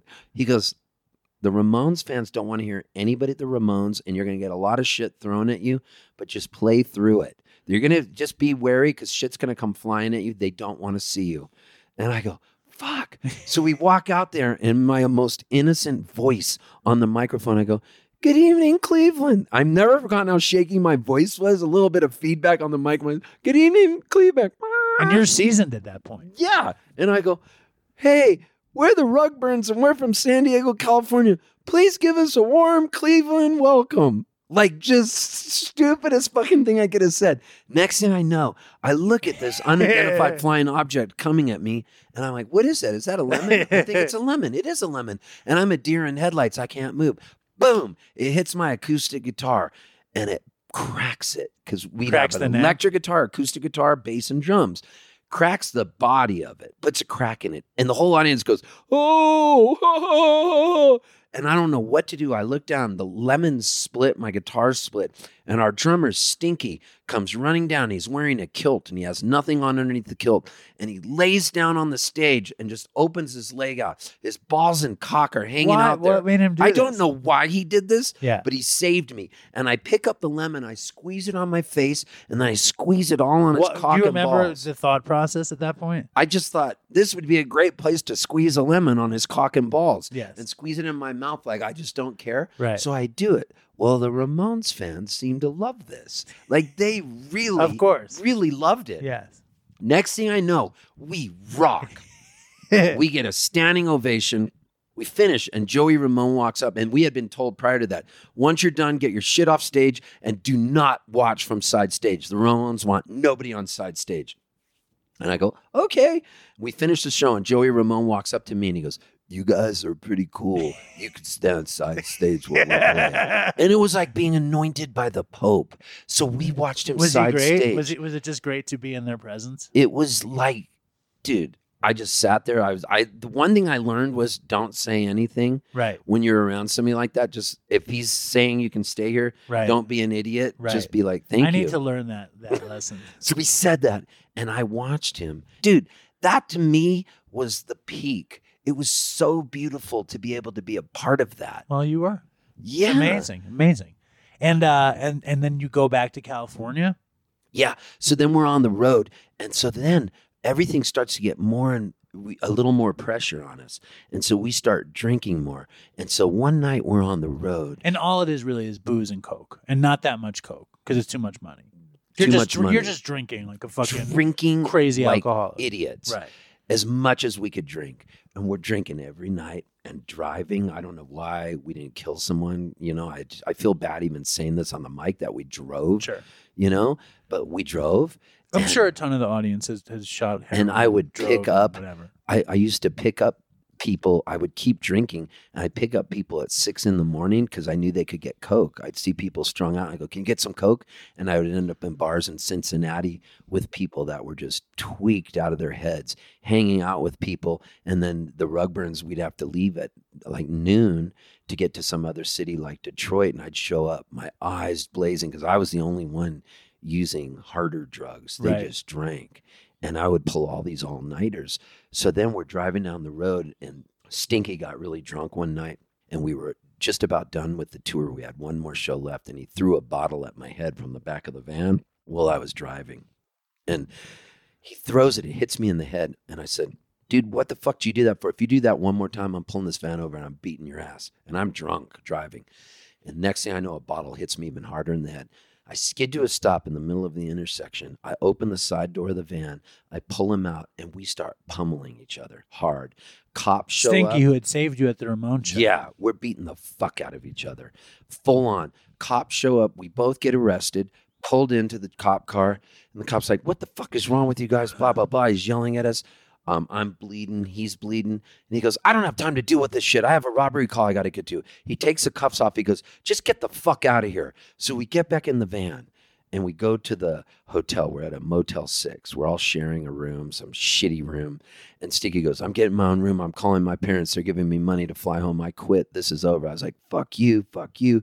And so he's getting ready to quit the band. He's leaving. And the next morning, I go next door to the Motel 6. There's a Waffle House or some shit like that. I go into the Waffle House, and my eyes all swollen, my lips swollen. And the waitress is like, "What happened to you?" And I'm like Steve Buscemi in Fargo. And I go, "You should see the other guy." And then about a half hour later, Stinky walks in, and his eyes all swollen and his lips all swollen. And he looks at me. I look at him. I go, "Hey." He gives me a hug. That night, we played a show. He didn't leave. He didn't leave. And I will still say this on my deathbed. That night we played, we didn't drink. We were the fucking best band in the world. Right. I would have not ever wanted to follow us that night. And we're looking at each other. We look badass. My lips swollen, my eyes Right, black, right, right. Stinky's eyes fucked up. Everybody's like, whoa. And then they fly home. So I drive old Route 66. I got all the money of the Rugburns, our slush fund. They forget to get it. I got $4,000. I end up in Las Vegas. Oh, God. And I'm in Vegas with this money. And I'm at the Hard Rock Cafe. And I start drinking. And there's a sign outside the bar, the joint. And it's a sign, and it says, "Joe Strummer and the Mescaleros sold out." And I was a huge Clash fan. So I'm like, fuck, I got to get into that show. So I go, I got $4,000. So I start gambling with the Rugburns money. I'm drinking double Jack Daniels on the rock. I think I scored some Coke, because it's Vegas. I got really good at scoring Coke from the sound men. So I'm playing blackjack, and I look up, and it's Joe Strummer walking by. So I'm fucked up enough where I go, "Hey, Joe," and I got a black eye. And he goes, "What happened to you?" And I go, "Oh, I got in a fist fight with our drummer." And Joe Strummer loved it. And he starts laughing. He goes, "Ha!" He goes, "I've done that before." And then he goes, "I've never played blackjack." I go, "Sit down. I got all the band's money. Let me play some bets for you." So I give him $400 worth of chips. Oh, my God. I start betting for Joe Strummer, teach him how to play blackjack. He ends up doubling his money. Sometimes beginner's luck. Yeah. We're playing for like an hour. Finally, his tour manager comes up and goes, "Joe, you got to play the show." So Joe gives me my original 400 back, keeps his 400 profit. And then he goes, "You coming to the show?" I go, "No, it's sold out." He goes, "Come with me." So I go, "Okay." So he brings me backstage with this guy. And then they bring me to the front where everybody's going to be, where the mosh pit's going to break out. He drops me down in the front, not Joe, but the bouncer. Joe's getting ready to go on. He comes out, he's playing. And in the middle of the show, a guy jumps up and he steps on the microphone. Like he jumps up to sing with Joe Strummer, some punter out of the crowd. And he hits the microphone stand on the bottom and it bashes Joe in the lip, cuts his lip open. I've never seen anything. This is the coolest shit I've ever seen on stage. Joe Strummer steps back, fucking clocks the guy in the face, drops him off the stage. The guy falls, and then he stops the song and goes, "I don't mind if the cunt wants to sing along, but don't bust me fucking lip." And then he fucking breaks into like London Calling or Cadillac or some old Clash song. Yeah. And it was one of the greatest moments. Came back to San Diego and continued my drug use, like high from the Ramones and high What from happened Joe with the Strummer. band's money? And that's another, that's an epic tale. Oh, it was Joe's crazy. blackjack with Joe Strummer, and he beats a dude down in the show. Dude, it was nuts. So then I come back. I saved enough of the money where they got paid, and everybody was cool. And then we just kept touring. But eventually, it just, things go their course. Sure. And so then I had met a girl named Jewel. Hold on. How did the Rugburns end, though? Was it So- end with a whimper, or did it end with like some horrible thing? It ended with a whimper. Dude, it ended with people just going their separate ways. The guitarist quit to become a teacher. Bass player quit to go solo. And then we were a trio. And we were a cool trio. You, Stinky, and who else? And John Castro, a guy from New York. Okay. And he started playing bass. And we were really tight as a trio. I liked it. And then I met Jewel. And hold on, Dopey Nation. When he says he met Jewel, he's talking about the incredibly famous and successful singer-songwriter, pop star. I thought she was from Alaska. she is. Jewel. He meets that Jewel. So she moves And to... she's very beautiful when you meet her. Oh, yeah, gorgeous. And she moves to San Diego, and she's just like this angel. And she's working at a place called Java Joe's in Poway. And around that time, I started playing a lot of solo shows. And I as I was playing with the Rugburns, like people would show up, they'd be like, we had this song called Dick's Automotive, and people would be going, "Dick's Automotive." And I'd be like, "I just wrote this really pretty love song." And I had gone to see a guy named Loudon Wainwright III at a place called McCabe's in Santa Monica. It's a famous guitar shop. Everybody's played there. And when I saw Loudon Wainwright... That's Rufus Wainwright's dad. Yeah. By the way, I toured with Rufus. I have good stories about him too. So I watched Loudon Wainwright play, and I was dating this girl named Anastasia. And so we go to see Loudon Wainwright, and I had a light bulb moment where I went, that's my future. A solo guy on acoustic guitar telling stories. I went, I can do that. I can do what he's doing. Obviously different songs and a different style, but I could make a living. I saw my future. It was one of those moments. I understand. And you're still drinking crazy. Drinking like wild, out of fucking control. So then I meet this girl named Jewel. She's living in a Volkswagen van in the parking lot of Java Joe's. She had moved down from Alaska, and she's a barista at Java Joe's. Did she fall in love with you? Oh, yeah, we fell in love, yeah. What happened to Anastasia? Anastasia, that's a whole nother story I can get into. Is it bad? No, it's great. What happened? Oh, my God. So I meet this girl, Anastasia. I play a frat party in Mexico, and I meet her, and she's into... Wait, is it a Mexican fraternity? No, as a fraternity, but they would always do their parties and drive across the border. Okay. So we go down to San Felipe, Mexico, and I meet this girl named Anastasia down there. So Anastasia is into like Phil Collins and like real pop stuff. And I turned her on to Loudon Wainwright and all the stuff I'm into, Randy Newman, Tom Waits. And then she had graduated from UCLA. And so she says, I get really drunk one night and I say to her, I go, she ends up getting a job in Chicago. We split up and she went to Chicago and became the booking agent at a club called Shuba's. Shuba's is on Southport and Belmont. It's a famous club in Chicago. Really cool bar. She was the booking agent.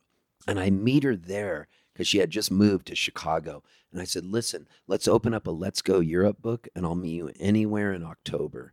And I open the book and it's Mykonos. In Greece. Yeah. So we find the name of a bar. I go out to meet her in Mykonos. I fly all the way out with this friend of mine, Kevo. And Tom Petty had just come out with that song, Free Fallin'. Sure. And we're staggering down the streets drinking ouzo. And this cop had pulled me over when I was with the Rugburns. And I used to, on the back of one of our records, I'm wearing a pink wedding dress. And it's a record called Mommy, I'm Sorry. And this cop was like, why are you wearing a dress? And he gives me some handcuffs. I think the cop was like into it. So he gave me his handcuffs. So I bring him out to meet Anastasia and we get drunk. We're drinking all this ouzo. We're staggering down the streets of Greece. And I want to get Kevo really fucked up because I want to have sex with Anastasia because we're in the same room. Right. You know, we don't have money. You want him to pass out. I want him to pass out because I want to get busy with Anastasia. And she's brought all this lingerie. So we get Kevo. We're walking down the streets of Mykonos and we're singing, he's a good girl living in Reseda, loves freeways. And we're going free falling. And I'm chugging booze, but only doing every other one. I'm throwing the other ones over my shoulder. So Kevin thinks you're as drunk as him. Yeah. We get back to the room and I'm thinking, I want to get these handcuffs out and I want to handcuff her. So she goes, I'm going to change into this lingerie. Kevin's asleep. We got these twin beds, this shitty hotel. And so Kevin's asleep. Anastasia goes into the bathroom to change. There's a ceiling fan above. So I take off all my clothes and I'm pretty drunk. And I handcuff myself to the ceiling fan. And the ceiling fan's starts going. And why did you do to the ceiling fan? I don't know why, but I'm totally naked. I'm hanging from the ceiling fan, kind of spinning around real slow like an Egon Schiele painting because I'm all skinny and all elongated. And Anastasia comes out and she's got lingerie on, takes her top off and sees me. My dick's hanging out. I'm swinging around on a fan, handcuffed to it. It's like the Muppet ceiling movie. Fan. Yes. And then she goes, you're a bad boy. And all of a sudden, Kevo sits up and he goes, living in Reseda. And the whole time I thought he was asleep. And then he starts laughing. Sorry, he's drunk. He goes, you guys are fucking crazy. And then he passes back out. I couldn't believe it. So hold on, though. Jewel at the coffee shop. So I go into this coffee shop. They're playing poker. And I meet this girl. She says, I'm Jewel. And she was just very genuine. And she is an Alaskan through and through. And I had been in love with a girl from Alaska named Lynn Hajdukovic in the early 80s when I was in college. And she was from Fairbanks. And I followed her back to Alaska. Okay. And she broke my heart. So you were like predetermined to be with another Alaskan? Maybe, because when I met her and I knew she was Alaskan, I started talking to her. And dropping all the Alaskan shit, right? Yeah, just like naturally talking about things. Oh, I was over here. Where do you live? She's from Homer, which is a totally different area than Fairbanks. Fairbanks, they call Square Banks a lot of times, and it's colder. And we just clicked. And she loved your band. Loved my band, the Rugburns. It was predetermined because she was a fan of yours.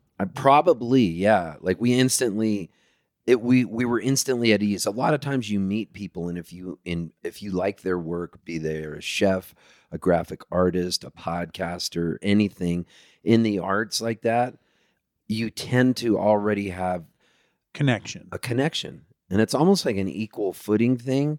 You know, she said, "I'm a musician. I write songs. I'd like to get a following like your band has," and so I said to her, what's your music like? And she played me some songs. And I said, this is what I think you should do. Do you want to know what I think you should do? And she said, yes. I always like to ask people that because some people don't want unsolicited advice. And I don't want to do it if they don't want it. I love unsolicited advice, by the way. So after this, I'd like some. Okay, good. I said, do you want to know what I think you should do? And she goes, yeah. I go, don't, because she was talking about playing at Java Joe's and all these other places. I said, they're great because there's an established following. But you are very special and unique. If I were you, I would find a coffee house. And if you want, I'll drive you around all the coffee houses. And we need to find one that has no music and then make it your own and slowly develop. Because when I first met her, her songs were like these long 24-verse songs without a chorus and stuff. And we would sit down and we would have music lessons, we'd call it, like joking around. I go, this is the Beatles. She didn't know the Beatles. Like she grew up on a homestead and we would talk about all these different songwriters. And it's not that she didn't know anything. She knew a lot, but she didn't know about like a lot of pop music and stuff. And you taught her about hooks and choruses and bridges and structure. I don't want to act like I taught her it because it sounds, but I did show her what I knew in my limited range. I showed her stuff. Let me ask you this. Yeah. Because you guys fell in love. Yes. You start playing music. How bad are you drinking in that period? I was drinking, but she didn't drink at all. And so if I'm with somebody that's not drinking at all, I tend to do better, do way better. Right. And then when I would go away from her, I would just get hammered drunk. So she didn't deal with your alcoholism too much. She did not like it. She didn't have to deal with it. Right. Yeah. Okay. Now, I didn't know this, that she was going to become so famous. I just really liked her. And we start writing all these songs together. I would come over, I'd write songs. I would spend the night there, and she was like a feral cat who grew up sleeping outdoors in Alaska. So she moved her bed. She moved out of her place in her van and moved in with me for a while and moved into her own house that she got with her mom. And she would take her bed and bring it outside on the porch and sleep outside, which I thought, I'm scared. Oh, you're scared of her? No, I was scared. I was like, she was like a feral cat or something. And she would go to thrift stores and buy like lederhosen and wear them one night at a show. The next week, something else weird. And she would do these long poems, ballsy stuff. And so, I mean, I didn't know she was this force of nature that was going to explode. And she was ready. Oh, so. She knew what she wanted, right? You know, I think she did.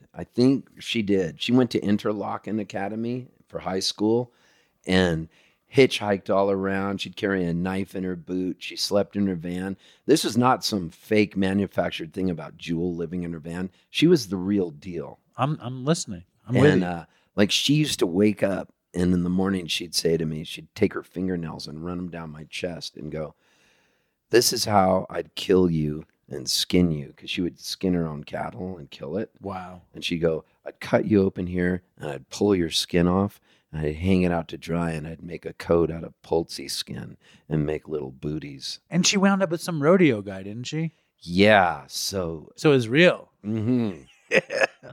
She was a badass. So were you just like, let's write songs together? Yeah, it was like our natural thing. We might go surfing together or we might write a song, but we loved writing songs together. And it was a really natural thing to write songs together. I wasn't looking for some hit song or anything. I just really enjoyed the process. If I got together with somebody, I'd say, "Hey, let's make up a song." Did your songwriting change with her? Yes, it did. And a lot of people might say like, "Oh man, you wrote that hit." No way, man. Jewel has like the most natural pop instincts and she's not afraid to go full out. Like I suffered too much from indieism and irony and wanting it weirdoism. Needing it to be outside the box and it couldn't be pop. Yeah. And she was unabashed going for it. She knew she could be it.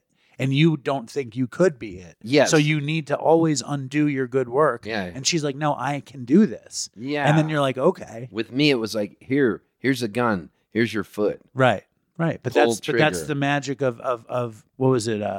Getting to the middle, like a slow rise to the middle. Yeah, like people like us, weird people.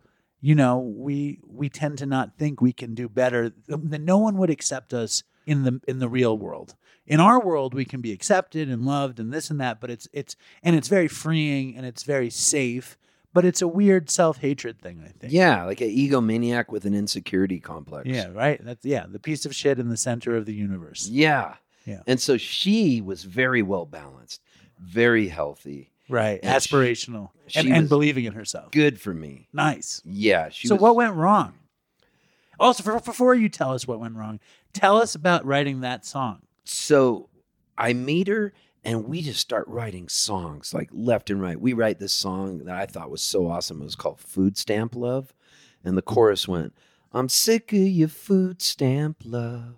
It was all about your lover doling out their love to you like you're on a government assistance program. Just perfunctory food stamp love. Nobody wants food stamp love. No.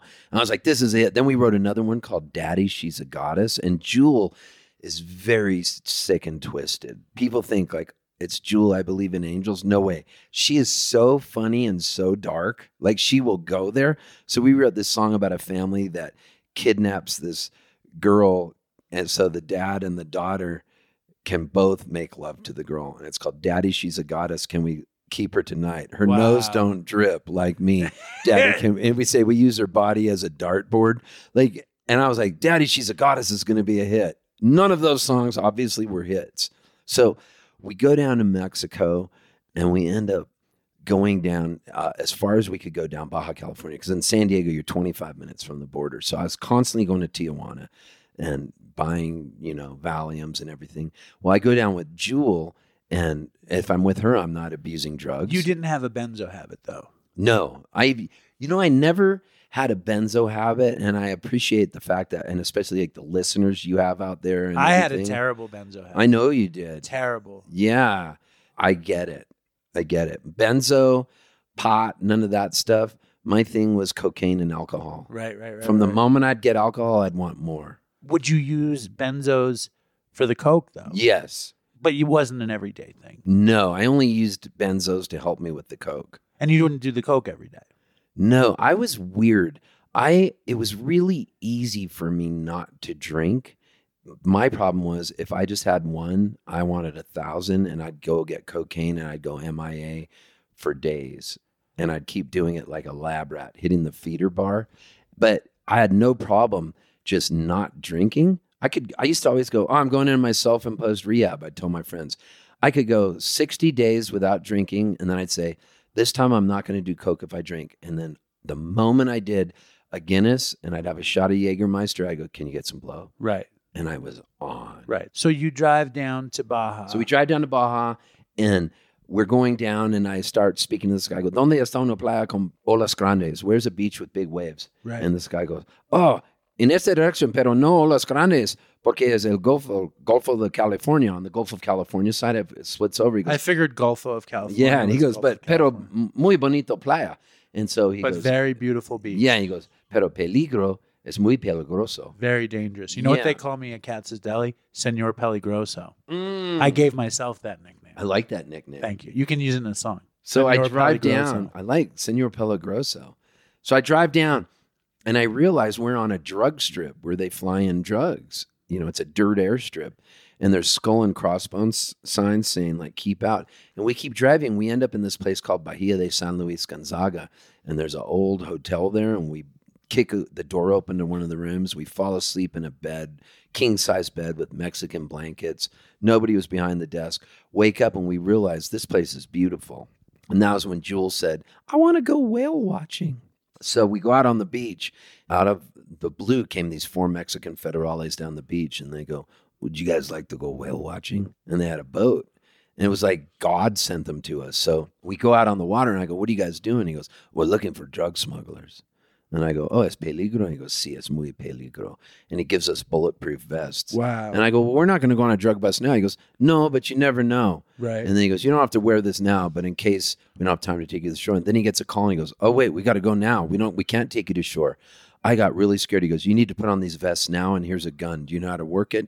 And he hands like these high-powered weapons to us.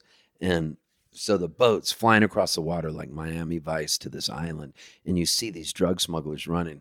The lights are on the boat, go flying up. The cops go running out, and like 5 drug smugglers run, and they caught one of them. And you were with them? Yeah, we're right there. And I got bulletproof vest on and a gun in my hand, and they catch one of them. Did Jewel have a gun too? At first she said, no, thanks, I don't need a gun. I believe in angels. And then all of a sudden she saw those other guys running, and she saw the cops with a gun. She goes, excuse me, I would like an AK-47. Right. So she gets a gun too. And then the boat goes up to the shore. They get the slowest guy, and he tells them where all the weed's buried. So the cops have the guns out on all these other guys. They capture them and handcuff them, and then they make me walk over to the area where all the weed is, and I have to carry all these kilos over to the boat with the prisoners. And I'm on a full-on drug bust in Mexico. I'm talking kilos and kilos of weed. And you're Senor Gringo carrying all the fucking kilos. And the drug smugglers are looking at me like I'm ripping them off, like they want to kill me. Right. And we get on the boat and we're Isn't going this back. kind of weird that the cops wanted you to carry the... Dude, it was bizarre. So we get back to the shore and I go to the cops. I go, "What? Can we go now?" And he goes, "Yeah." I go, "What are you guys going to do?" And he goes, "This is the largest drug bust we've had in years in this town. And there was so much weed. They had to get another boat to go get more of it." And I go, "What are you guys going to do?" And he goes, "We're going to have a party." And so I go, "Oh, okay." And I go, "Well, we're going to get out of here." And he goes, "Esteban, ven aquí," which means Steve, come here. And I go, "What?" And he goes, "Take some." And I go, "Take some what?" And he goes, "Of the weed." He goes, "Take some." And I think I'm being set up. Sure. I would think And I go, that's it. "No, thanks." No thanks. And Jules digging her fingernails into me and she whispers in my ear, "Do not take any." And it's getting really tense. And the cop opens up a switchblade and he just holds it up and he stabs one of the kilos open. And he goes, "I said, take some." And it was like that scene in like Blood Simple, a Coen Brothers film or something. And I could smell the Mexican dirt weed wafting through the air. So I take my skinny little fingers and I stick it into it to the kilo to pull out what I figure is less than an ounce. Right. And I pull it out and he goes, "No, take a whole kilo." And I go, "A whole kilo?" He goes, "Take the kilo." And he's holding this knife at me. And I go, "Okay."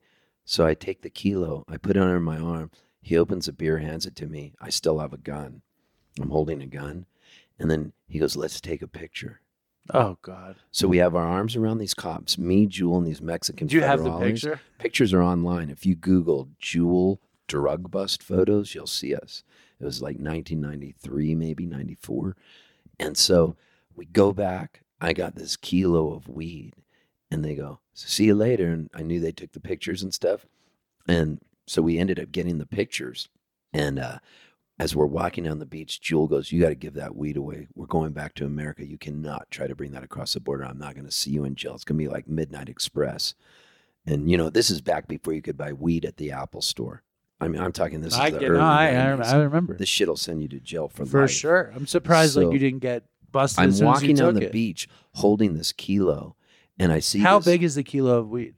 It's big. It's like a know? pillow or something? Yeah, it's under my arm. I just see you, the skinny Yeah. guy with the big And I'm walking pillow. down the beach, so I walk up to this old woman, and she's like 80 years old, and she's just slowly stirring a pot of spaghetti sauce.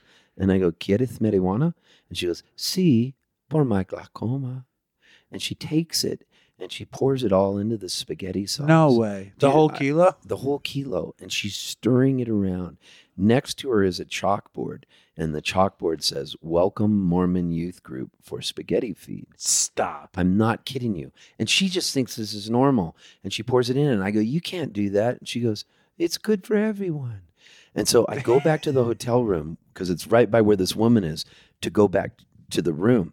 And then Jewel goes, "We should get out of here." And I go, "Well, let's just stay one more night." Just have spaghetti before So we go. we go out there at midnight, and the Mormon kids are like playing frisbee. Half of them are like in bathing suits. Some are naked. Right. Everybody's just like going nuts. And so I went back into the hotel room, and I grabbed the guitar, and Jewel was sitting on the bed. And I grabbed the guitar, and This is a very exciting moment. This is the first storyteller's edition of Dopey. I can't believe the stories you have, Steve. I can't believe them. So I'm sitting on the bed, and I go, she goes, "Do the thing where you make up a song." And I go, "All right," because we'd been writing so many songs. We were so comfortable together, you know. And so I look at her, and I just start going.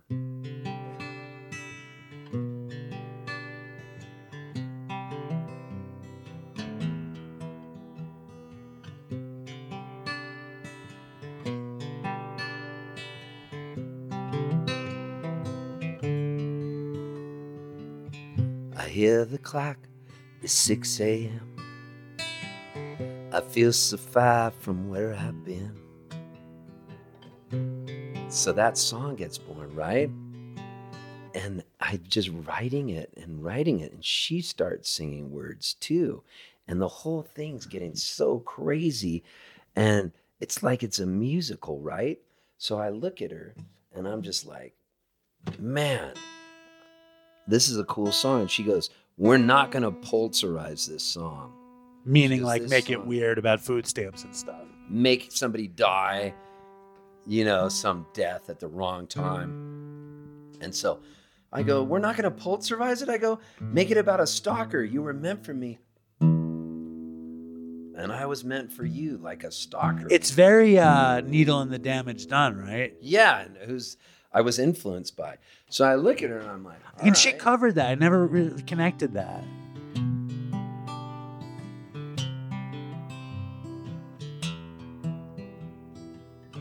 I hear the clock, it's 6 a.m. I feel so far from where I've been. I got my eggs, I got my pancakes too. Got my maple syrup, everything but you. I break the yolks, make a smiley face. That's a Steve Poltz line. I kinda like it in my brand new place.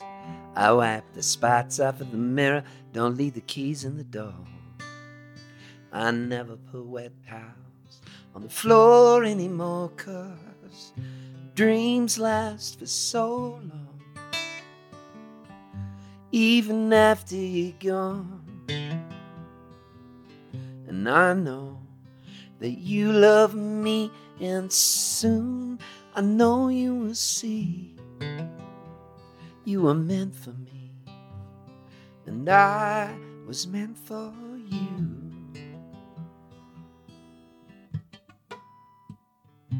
So those harmonics there that go.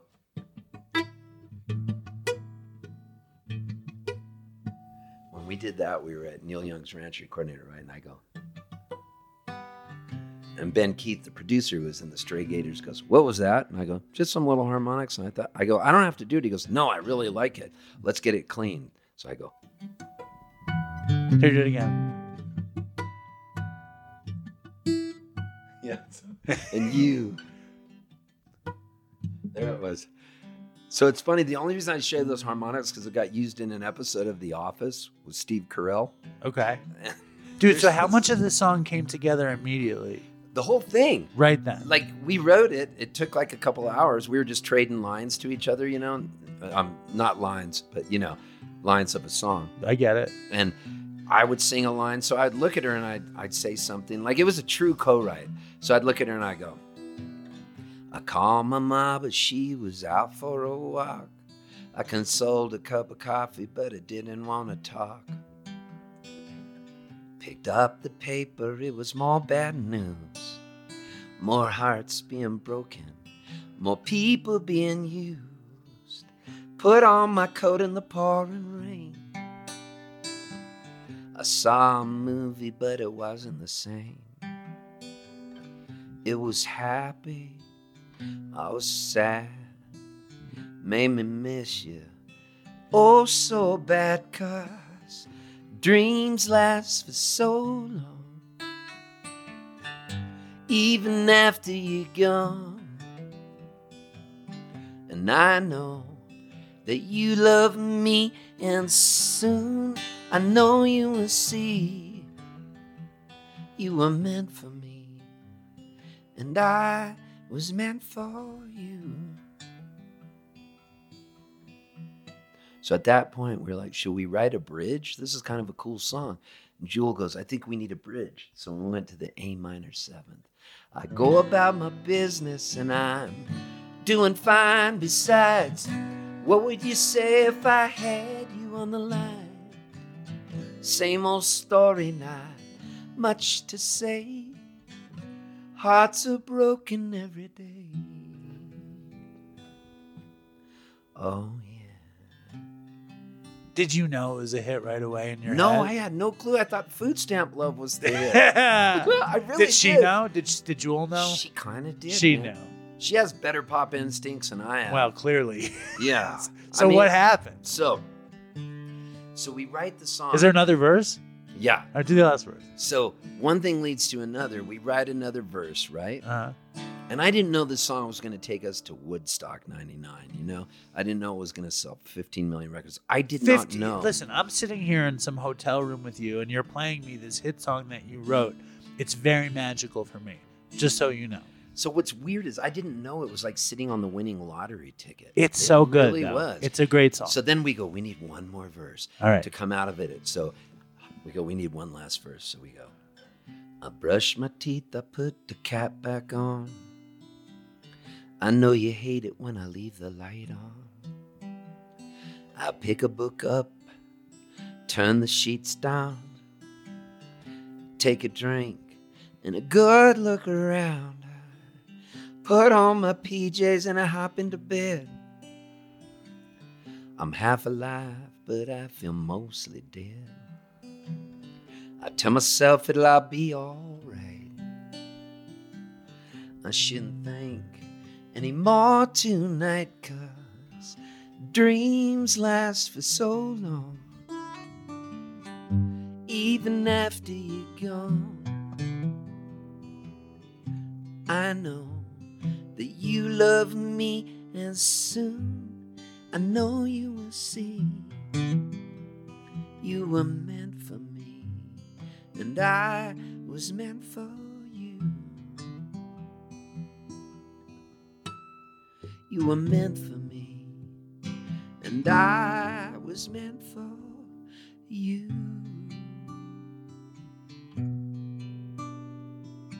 Yeah.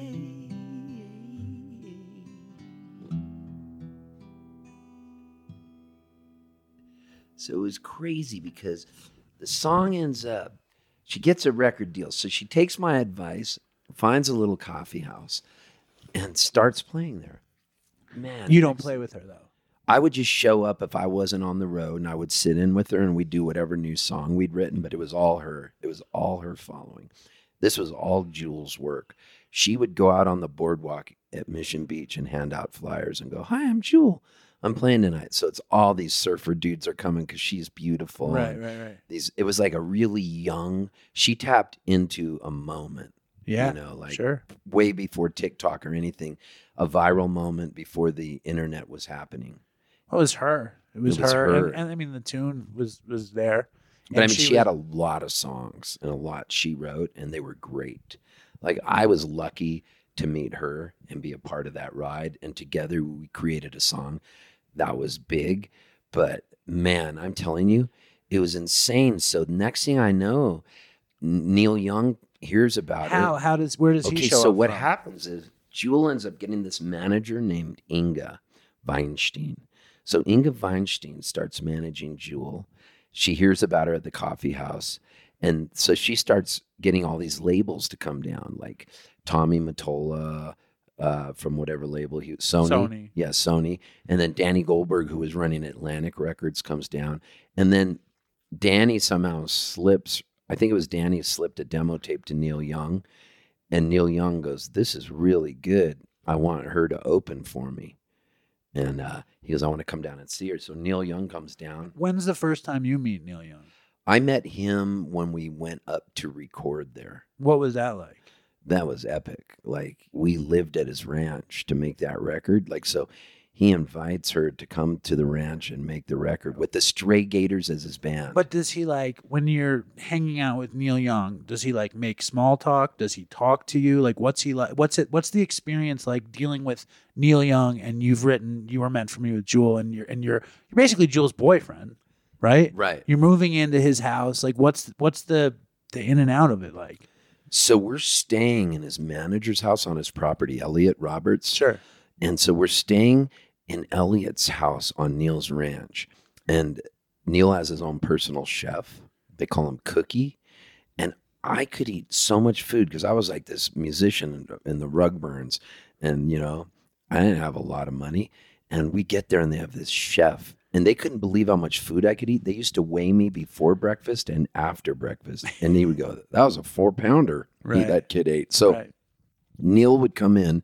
We'd be in the studio. There'd be a piece of paper on the wall. Neil had drawn a picture of a horse. And in his scraggly Neil Young printing, it said, "Don't spook the horse." And then another thing said, "Echo is like garlic. You can never have too much." Because he loved echo, and he had built this echo chamber underneath, a concrete square underground, and we had dropped a mic in, and he would use that as his echo. Wow. He was obsessed with sounds, and he had all these Lionel trains, you know? Yeah. And his son, who had, I think, cerebral palsy, Ben, and he was married at the time to Peggy Young, and they just had this whole vibe there. And so when he would come in, like he had all the barn with all his old Cadillacs and cars, and he was thinking electric way back then. He was a nice guy, though. Was he normal?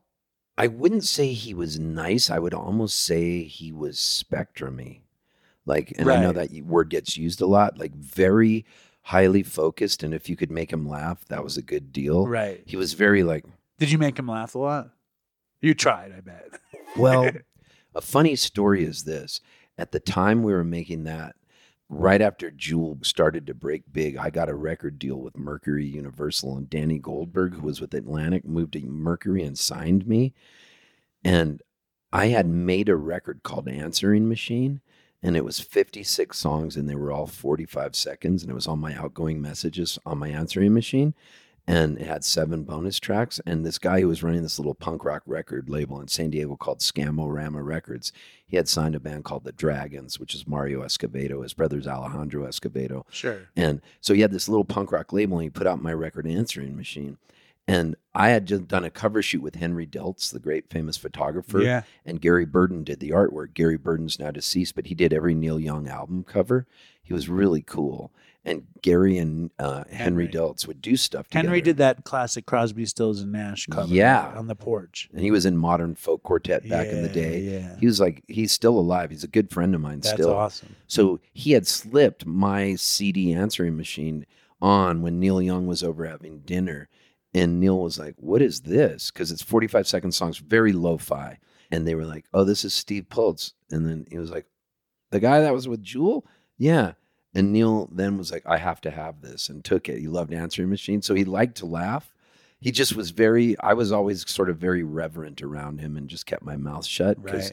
That makes sense. It was Neil Young. But I was honored that he wanted that CD. It's awesome. So Neil then goes to Jewel, "Why don't you come open for me?" Before the record's out, he has her open for him at Madison Square Garden 2 nights, sold And you out. played with her? I just went out with her. But she wasn't playing with the band. She was just by herself. Playing solo. And she would nail it solo. I bet. Yeah. She would call me out sometimes to play You Were Meant for Me with her. Like, she did a whole tour opening for Peter Murphy from Bauhaus, which is the weirdest double bill I've ever heard of. And it was awesome. And she would call me out on stage with her to play. But she opens for Neil Young, and she's about to go on stage. And Neil goes, "How you doing, Jewel?" And she goes, "Not too good." He goes, "Why not?" She goes, "Because I'm about to open for Neil Young at Madison Square Garden, and it's sold out." And he gave her this great advice that I still use to this day. He looks at her and he goes, "It's just another hash house on the road to success. Show him no respect." It was badass. I love it. But let's not forget something here, Steve. Yeah. You're a horrible alcoholic. Yes. How is that? Where's the alcoholism on this road trip, on this Jewel's ride to becoming a pop star, a rock and roll star, whatever? The Jewel thing starts kicking in big. Yeah. It starts really kicking in. And in the meantime, I'm on the road with the Rugburns, drinking, drugging, carousing, meeting up with Jewel. How committed were you guys to each other?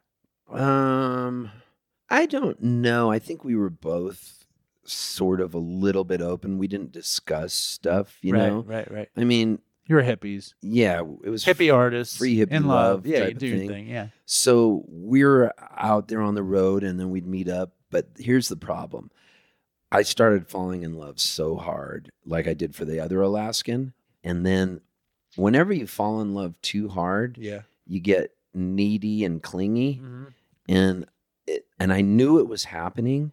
I could see Especially though with the success and her beauty, it's like a lot. Yeah, I could feel a little bit like, and then Inga wanted her to be single, her manager. So do you think Inga knew you were an alcoholic, needy train wreck?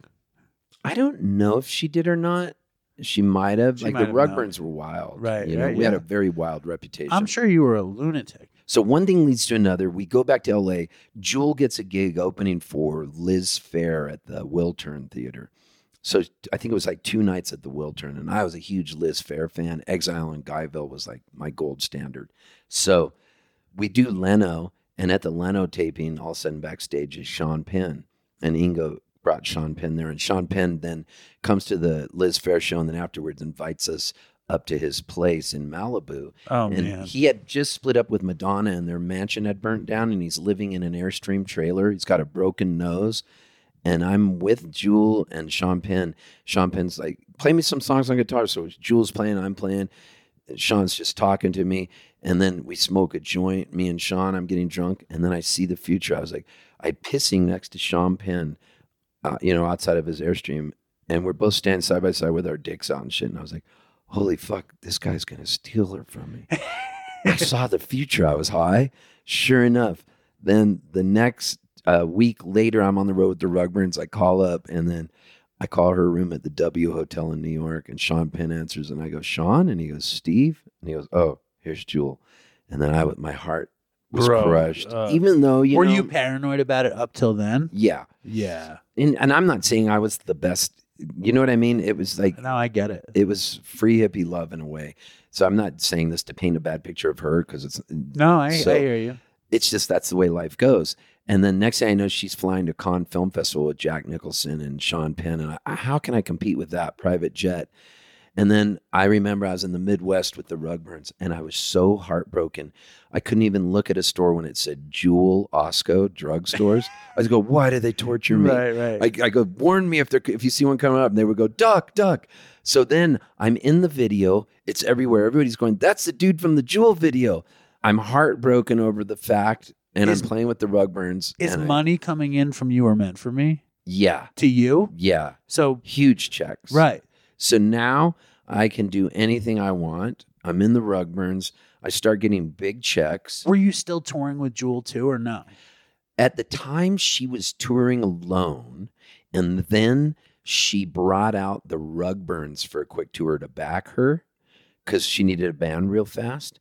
And then she hired. Was she with Sean on that tour? They were on and off. In fact, she wrote a cool song about Sean Penn called Carnivore. Don't ever trust your heart to a carnivore. Sean's with her, but like he's kind of with everybody. He's Sean Penn. I'm on the road with the Rugburns, and I'm just like, oh my God, what's going to happen? So we go out on the road, and I'm drinking, and that's when I have like this unlimited supply of money. And we're drinking every night. And you also have an unlimited supply of misery. Yes, exactly. And I'm drinking heavily.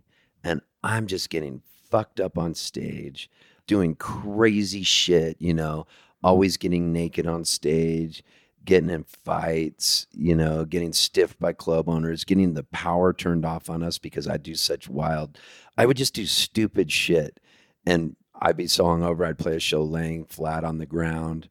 And then next night I'd be naked on stage. One night I'd eat a whole loaf of pot bread and be so stoned I couldn't even play one song because I'd be laughing so hard.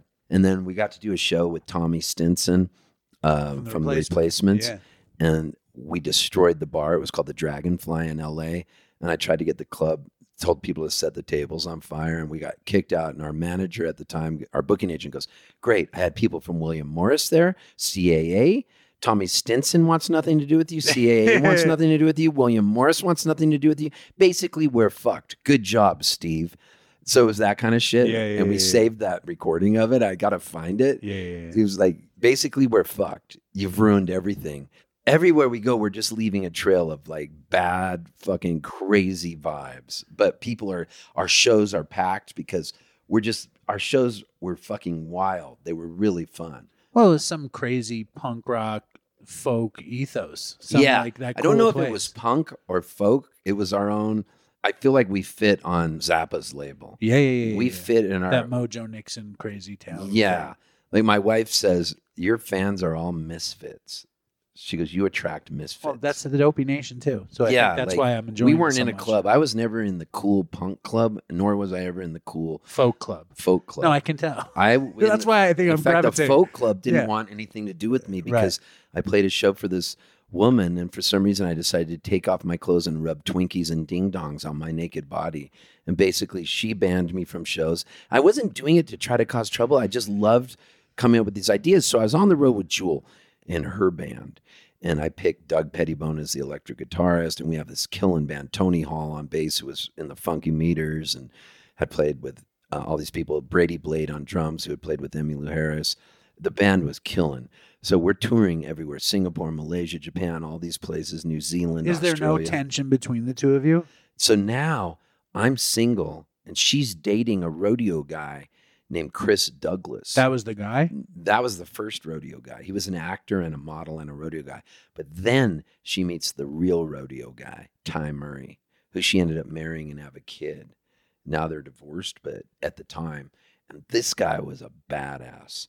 This guy's right wrist was thicker than his left wrist from holding on. He was a bull rider. Right. And he was strong and fucking crazy. Right. And I got so drunk with him one night in the MGM Grand because he had poker chips with his name on it because he's in the Rodeo Hall of Fame. Okay. And me and him got so drunk, we were playing blackjack in our boxers. And they did not kick us out because he was that famous. We were in this 2-story suite in the Were MGM. you not like obsessed with jealousy and resentment and craziness? I'd gotten over it. It was over. It was over. And You accepted the situation. I accepted You the had situation. a killer guitar gig where you make a shit ton of money. Jules, it's over. But you wrote You Were Meant for Me with her. So but I either way. loved her in a different way. I loved her in a way where I wanted good things to happen to her. I used to tell her, I'd take a bullet for you. Like, I loved her, but we were no longer together, but we were great friends. Uh-huh. And so we're playing and doing all these shows. And that's when my drug use really kicked in. On the tour. Yeah, because my friend who was playing electric guitar, Doug Pettibone, who plays for Lucinda Williams, he's played in I John feel like Mayer's I know his band. name from He's somewhere like else. a famous Yeah, guy. yeah. Doug Pettibone, he's great. Yeah. And me, him, and Brady Blade were doing so much drugs. And that's when That's you were when the asking crack. me That's about, when the crack comes in. well, no, that's when I got addicted to. So when you asked about the benzos, I did get addicted to codeine promethazine cough syrup. Yeah. I became a cough syrup addict where I had a doctor that traveled with us on tour that I brought, and he would write prescriptions. So I would get Xanax to help me come down from the Coke. And now I'm able to get Coke all the time because I'm with Jewel on tour. And me and Doug Pettibone. But Jewel isn't on stage being like, does anybody have any drugs? No, she wants nothing to do with it. Right. She's healthy. Right. And I'm doing so much Coke every night with Doug Pettibone and Brady Blade. One time we were in Melbourne and me and Pettibone were passed out in a king-size bed after draining the minibar. And I drank so much codeine promethazine. Pettibone That's lean? What's that? Is that what they call lean? I think that's lean. Is it lean? Yeah. It's like the greatest high. Yeah. For me. For someone like me, it helps me sleep and it makes me feel just right. The I think that's codeine- lean. Or it might be that's the main ingredient in scissor. You know about scissor? Is that what like a lot of hip hop dudes Yeah, would drink? yeah, Like yeah. Lil Wayne and Yeah, stuff. exactly. Purple drink. Yeah, purple drink. That was what I was into. Just Yeah. I'd chug it out of the bottle. That's the kind of codeine. thing that I would have loved. I never got to do it. Dude, it was perfect for me. Okay. And so I was hooked on that, and I would get headaches if I couldn't find it. And then I was always doing cocaine because we were in Jules' band, and the promoter, Everyone in Coke. And Yeah. money. And you had money. money. And I didn't even ever have to pay for it. People were always giving me Coke, They wanted to party with me all night long. And I would find myself in these weird situations, And so I passed out. And one night on tour in Melbourne, or Sydney, they had to call the police and fire department to break into the room because we weren't there for sound check. And I was in bed, and Pettibone was in bed, and we're just passed out. The minibar's destroyed. And they have to spray water on us and I have to go to the show. And we didn't get fired, which is crazy. Jewel was very cool. She loved you. Yeah. And she I think you probably made her feel safe. I think so in a weird Yeah, way. of course. Even though you were not a safe person. No. So I was just drunk all the time, man. When does the crack come into the picture? So then we go on this tour and it's going great. We're playing everywhere. And then eventually, like all things, they end. It was like a 3-year long tour and it ended.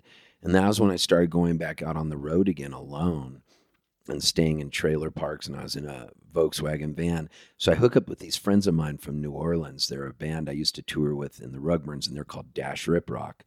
And so what happens before you get there? The Jewel tour ends. Yeah. And she moves in with the rodeo guy and she takes a break. So yeah, she moves in with the rodeo guy, Ty Murray. And did she never say, I want to write more with you? It just never happened. You know what's weird? After it got really big, we didn't write anymore together. We just recently started writing again. It was almost like there was too much pressure for another You Were Meant for Me or another hit. And I didn't like the feeling of it. It wasn't fun anymore. I mean, probably before You Were Meant for Me, it wasn't about trying to come up with some hit. Right. It was just playtime. And it was a good time. And you were two musicians who were in love and loved making music and coming up with shit. And then you guys mined gold. And it's probably your worldview that wasn't like, let's just woodshed and fucking come up with another hit. Because that's not how you are. You know what I mean? Other people would have been like, let's just fucking come up with another hit.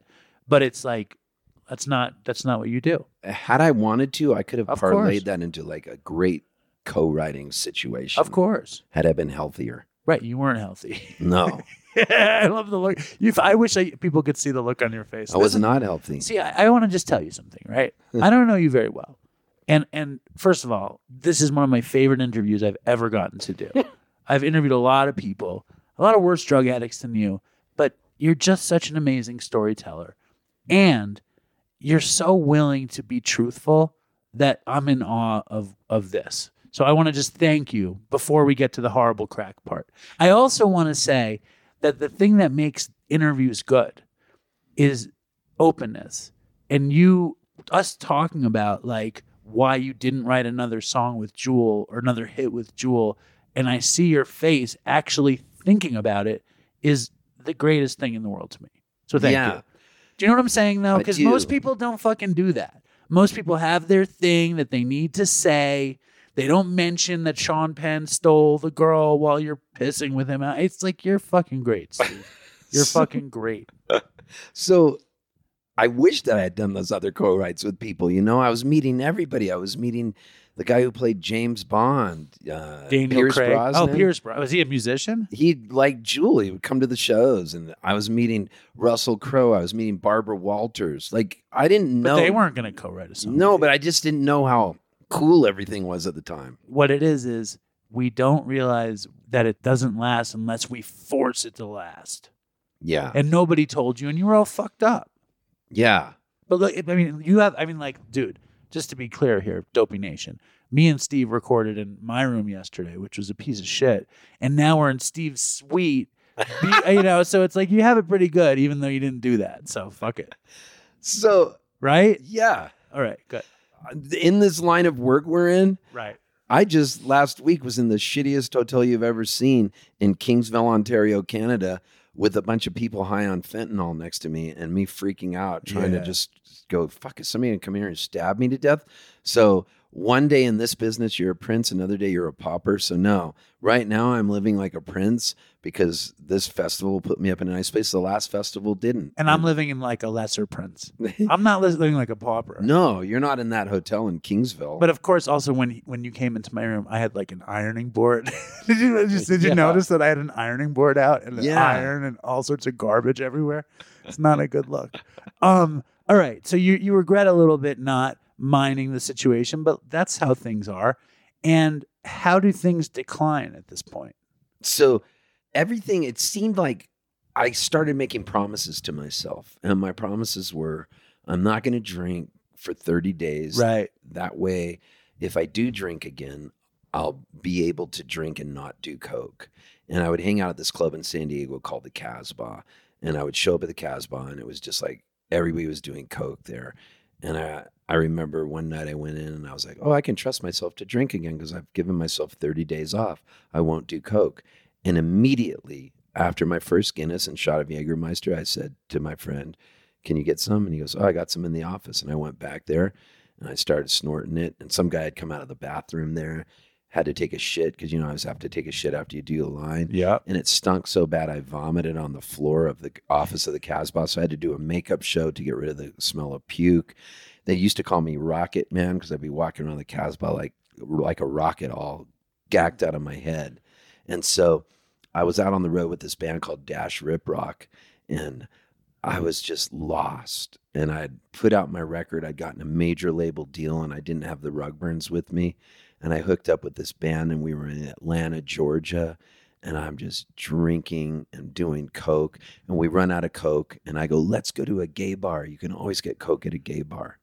So, which you can. So I'm walking up to all these guys that are in leather. Can you get me some coke? Can you get me some coke? Well, the word gets around.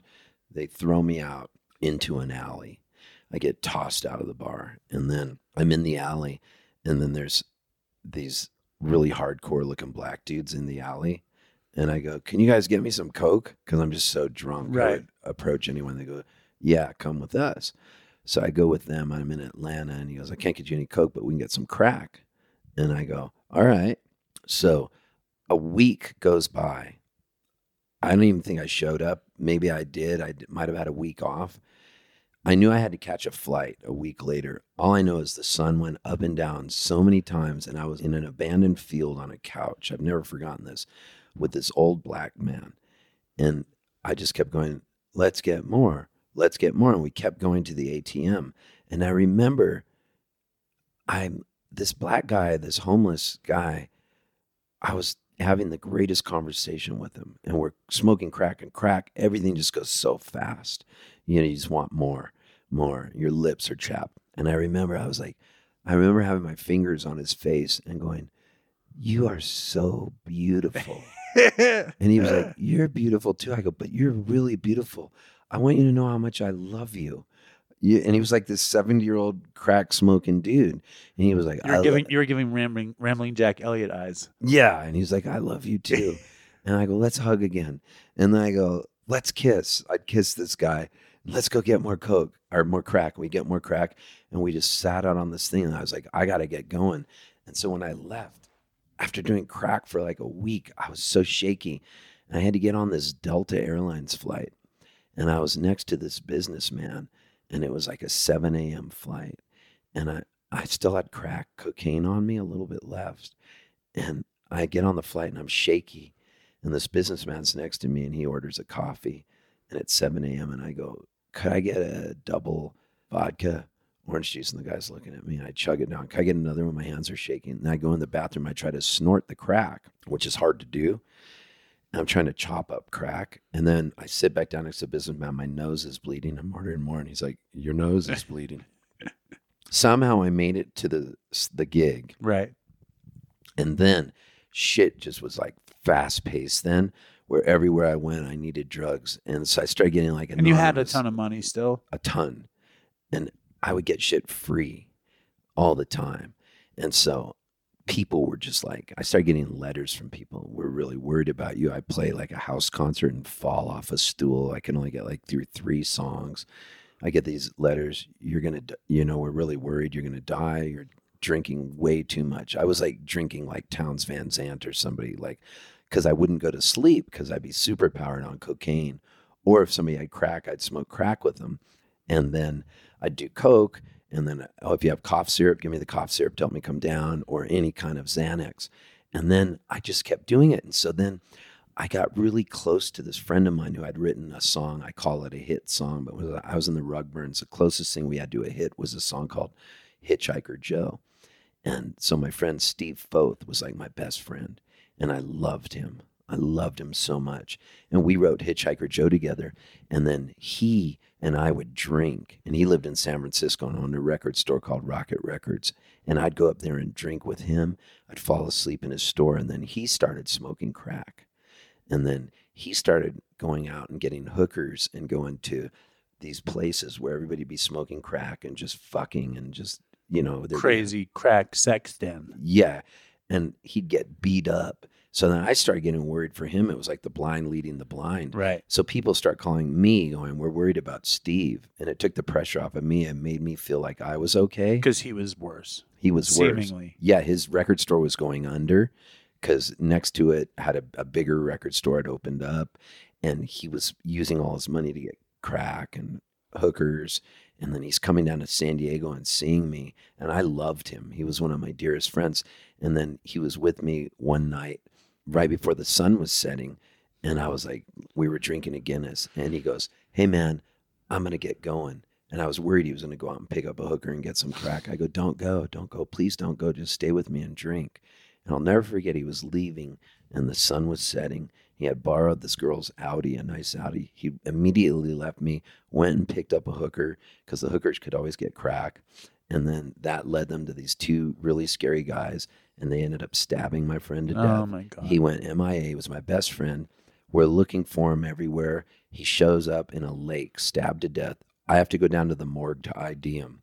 To this day, I still have bad flashbacks. I collapse at the morgue, and we have the funeral for him. I collapse at the funeral. I'm drinking. I'm shaking, drinking from morning till night. My friend is dead, my best friend. I'm having a nervous breakdown. Then I go and smoke more crack. And then that was when that infamous day, somehow I landed in San Diego after being on a big cocaine crack binge. And I knew I had one call I could make to this attorney, Michael Wilson, who had gone through rehab. How did you know him?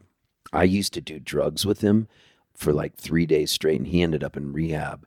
And so he was like, Steve, you got to get sober. It's the best thing that's ever happened to me. How did he get the opportunity to say that to you? Oh, because he would come to my shows all the time. He was a huge fan of the Rugburns. And so he would come to the shows and see me on stage, and he'd always say to me, I'm saving a chair for you at the meetings. And I go, no way, I'm not doing that. And then sure enough, I come back, and that was when I was like, I had one call to make. And I landed at the airport. I had like enough change, so I went to the payphone, and that was when he answers his own phone at his major law firm, of which he never answers the phone. And he goes, Wilson and Corbin. And I go, Michael? And then he goes, Steven? And he goes, you're not all right, are you? And I go, no. And I knew I had one time I was going to make this call.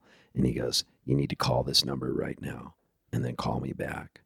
And I didn't even have enough change to call him back. And then I called that place. And then I went into the rehab place for a meeting. They're like, you'll be dead in a week. I've seen this story. You need to start a program today. And then I did the 28 days. At that point, how much did you want it? Like, did you actually, like, how did you know, like, did you know it was going to stick? Like, you hadn't been to detoxes or rehabs or anything. Never. You were just using and touring. I knew if I made that call, I was done. I surrendered because I got to the airport and I started having seizures. Like I had already OD'd a few years earlier where I got rushed in a hospital and they had to jam an IV of Valium and Demerol to slow my heart down. And they said, you were close to dying. And they were just yelling at me. I'd go back out and I would start using again because it was going to stop my heart. And so the guy in rehab was like, you're going to be dead. And so I went, okay, I'm ready to give up. And he could tell I was. But the thing was, after 28 days, they graduated everybody except for me. And they were like, you got to do another 28 days. So I did the second 28 days. And the lawyer paid for all of it? Or no, you had dough stuff. I had dough. I paid for it. And I went. And I didn't want to go through insurance because it would have been a permanent mark on my record. So I paid cash. And then I got out and I had a show at the Belly Up Tavern. And they sent 2 guards with me backstage. Who sent? The rehab people.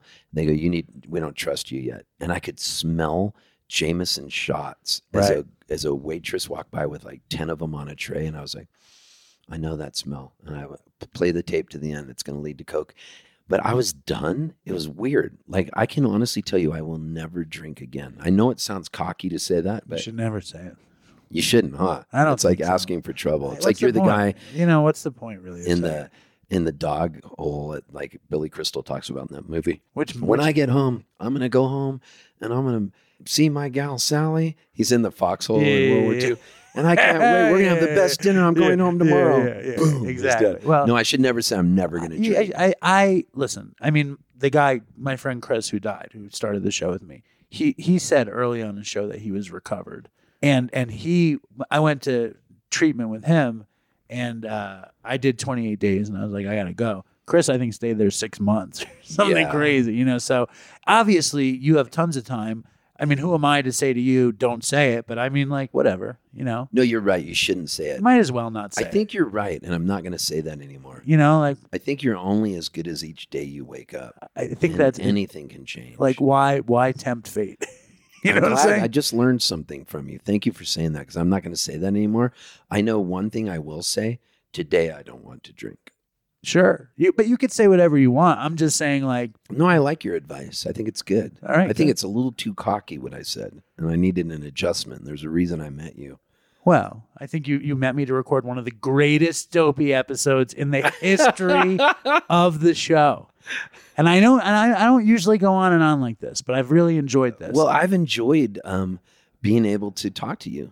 Did you go to meetings right away? Like, what did you do? I went to meetings every single day, and I used to go to a place called The Huddle, and The Huddle was a great room of recovery. What it was a restaurant in San Diego, but in the back room, they had meetings at noon, and if you knew, you knew, and you would walk through the restaurant, and everybody in the restaurant who knew, oh, there goes the bad people to the back room. Right. And back there would be priests, there would be dope addicts, there would be hookers, there would be businessmen, there would be lawyers, doctors, a really true cross-cultural place. And you'd go order your food and you'd have a meeting. And there was a guy back there who I still think about to this day. His name was Errol. And Errol was this black guy who was beautiful. And he worked at the airport and like the control tower, had a very good job, and he was a recovering dope addict. Right. And he would always say in the meeting, my name is Errol, I'm an addict and an alcoholic, and I'm very grateful to be here today. There we go. Hi, Errol. And he'd say, man, this shit is hard. You gotta be careful. But you know what I like about coming to these meetings? You can hear the weirdest shit, and you can feel bad about something somebody did. I was at this one meeting, and this guy raised his hand. He said, I'm sharing a story, and I feel so bad. I feel like I can't even tell you. No, go ahead. You can tell us. Last night, I had sex with a chicken.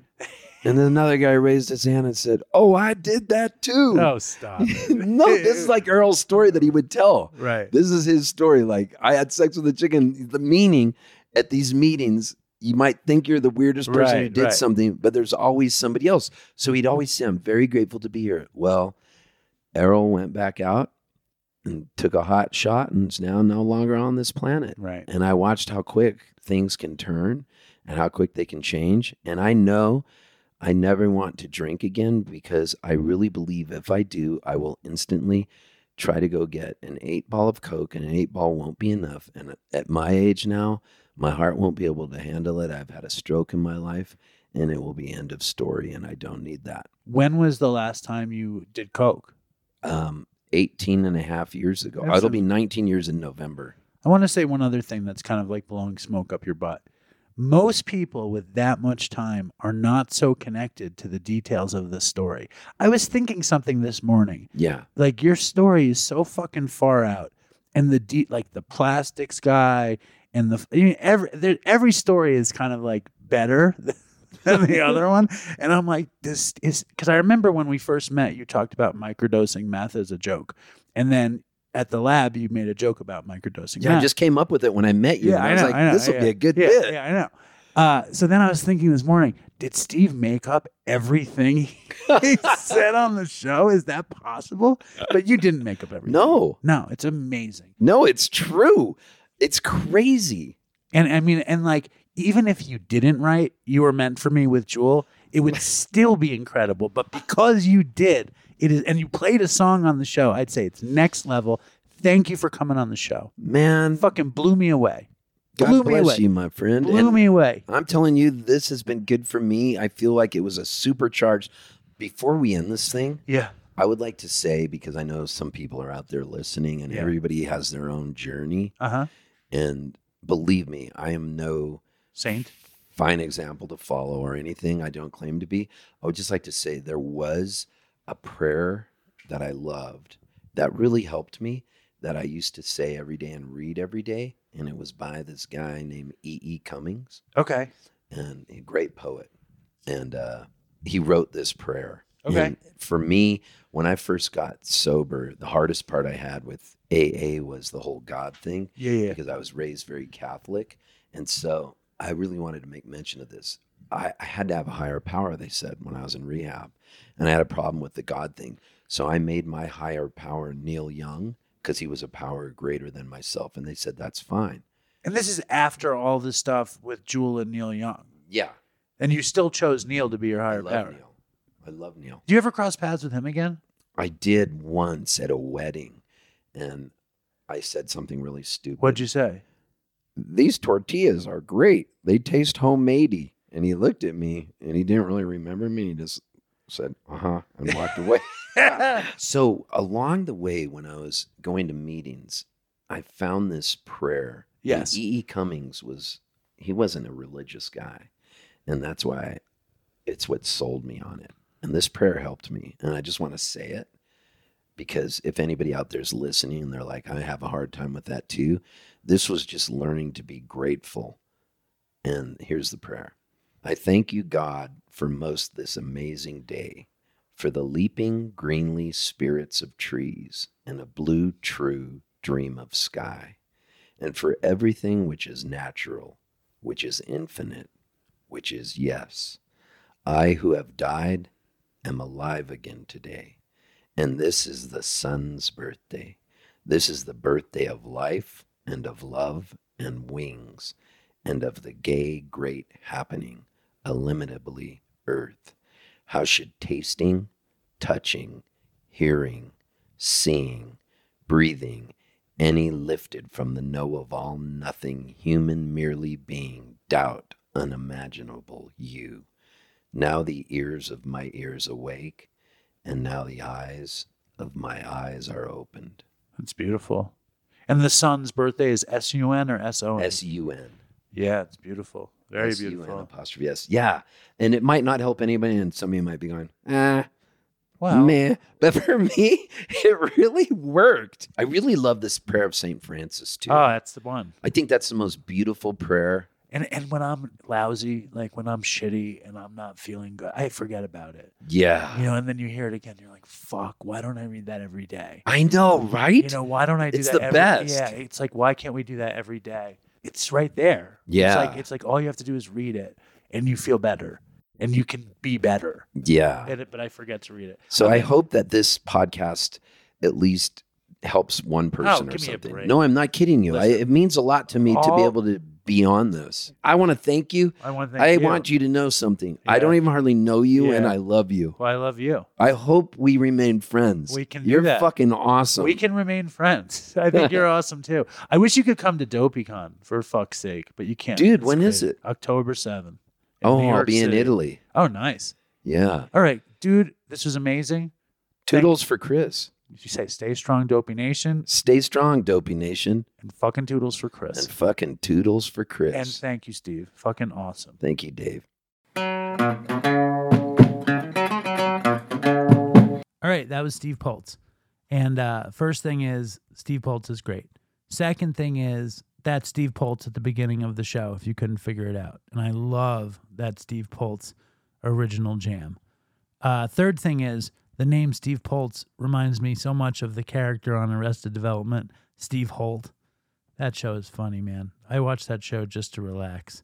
Hope you guys liked him. Please let me know what you thought. I'm dying to know what you thought. And I'm gonna play an uncharacteristic voicemail at the end. It's this guy who calls himself Lou. He's a German guy, right? How crazy was Steve Poltz's Jewel song or Jewel story with the federales and all that shit? I love that story. Now here is Lou. Lou, again, is a German guy, and he just listened to episode 409 where Margaret Cho supposes that Dopey is as important as Gabor Mate. And I wanted to bury this at the end of the show because who knows who's listening. I don't think that there's really a beef going on with Gabor Mate, but maybe I'm in a beef with Gabor Mate's assistant, because we were about to have Gabor back on the show. He had agreed to come back on the show, and she stepped in and said he's not going to come on. Like, I don't even know what happened. I don't know if we'll ever get him on again. Should we get his son on? Should we wait till next year? Does it not matter? I don't know. Here's Lou from Germany, supposing that we might be as important to the world of addiction and recovery as Gabor Mate. Here we go. Here's Lou. Yo, Dave. Here is Lou sending a voice note from Germany. I just listened to Dopey 409 and it's wicked fire. I have never been to Boston. I cannot do that. But I'm trying. I've been listening to Dopey for some years and I'm trying to catch up. Hopefully I managed to catch up to speed before DopeyCon. It's middle of September right now, and DopeyCon is coming up. Margaret Cho, she mentioned something that Dopey is on level of Gabor Mate, and you, Dave, sounded surprised or impressed with that, and I do agree with that.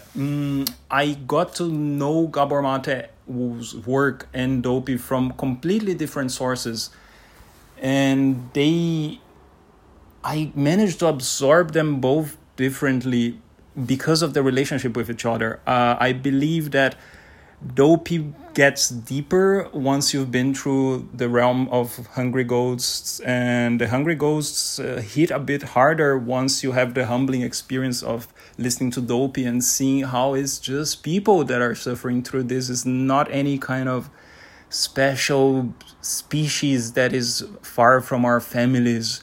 It hits strong, and I think one work supports the other, and I do believe that they're on a similar level of potency.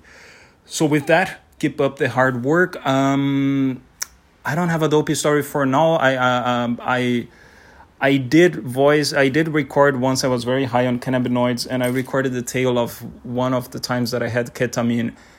And the thing is that I was planning on just send the message as it was, but it's like 6 minutes. I thought it might be a bit on the long edge and maybe I need to trim it, but I never had the courage to go back sober and listen to it because I think I open up some vulnerabilities that I wouldn't. That's the perks of substances. But going back to the episode 409, I love the whole weed lube thing.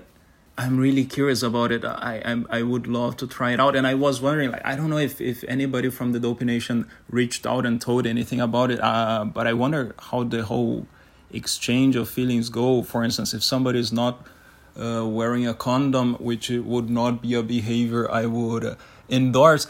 But if so was the case, I wonder how it feels for the male side or for the bearer of the penis. It just, fascinating. But I hope I get to send another voice note soon.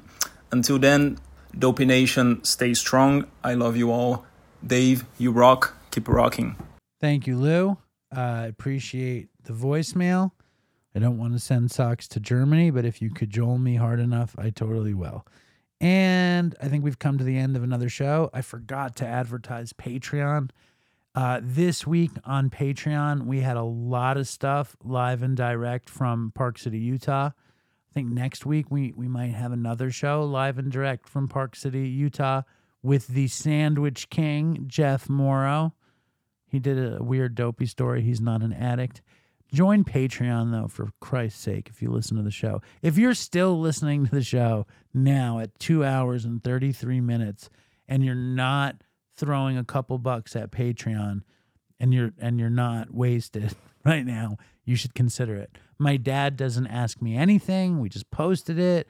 Fucking tons of John Bucati. More bonus shit is coming soon. Buy tickets for DopeyCon. Have a wonderful day. Stay strong, Dopey Nation, and fucking toodles for Chris. And thank you, Steve Poltz. I want to take a walk around the world. I wonder would it do me any good?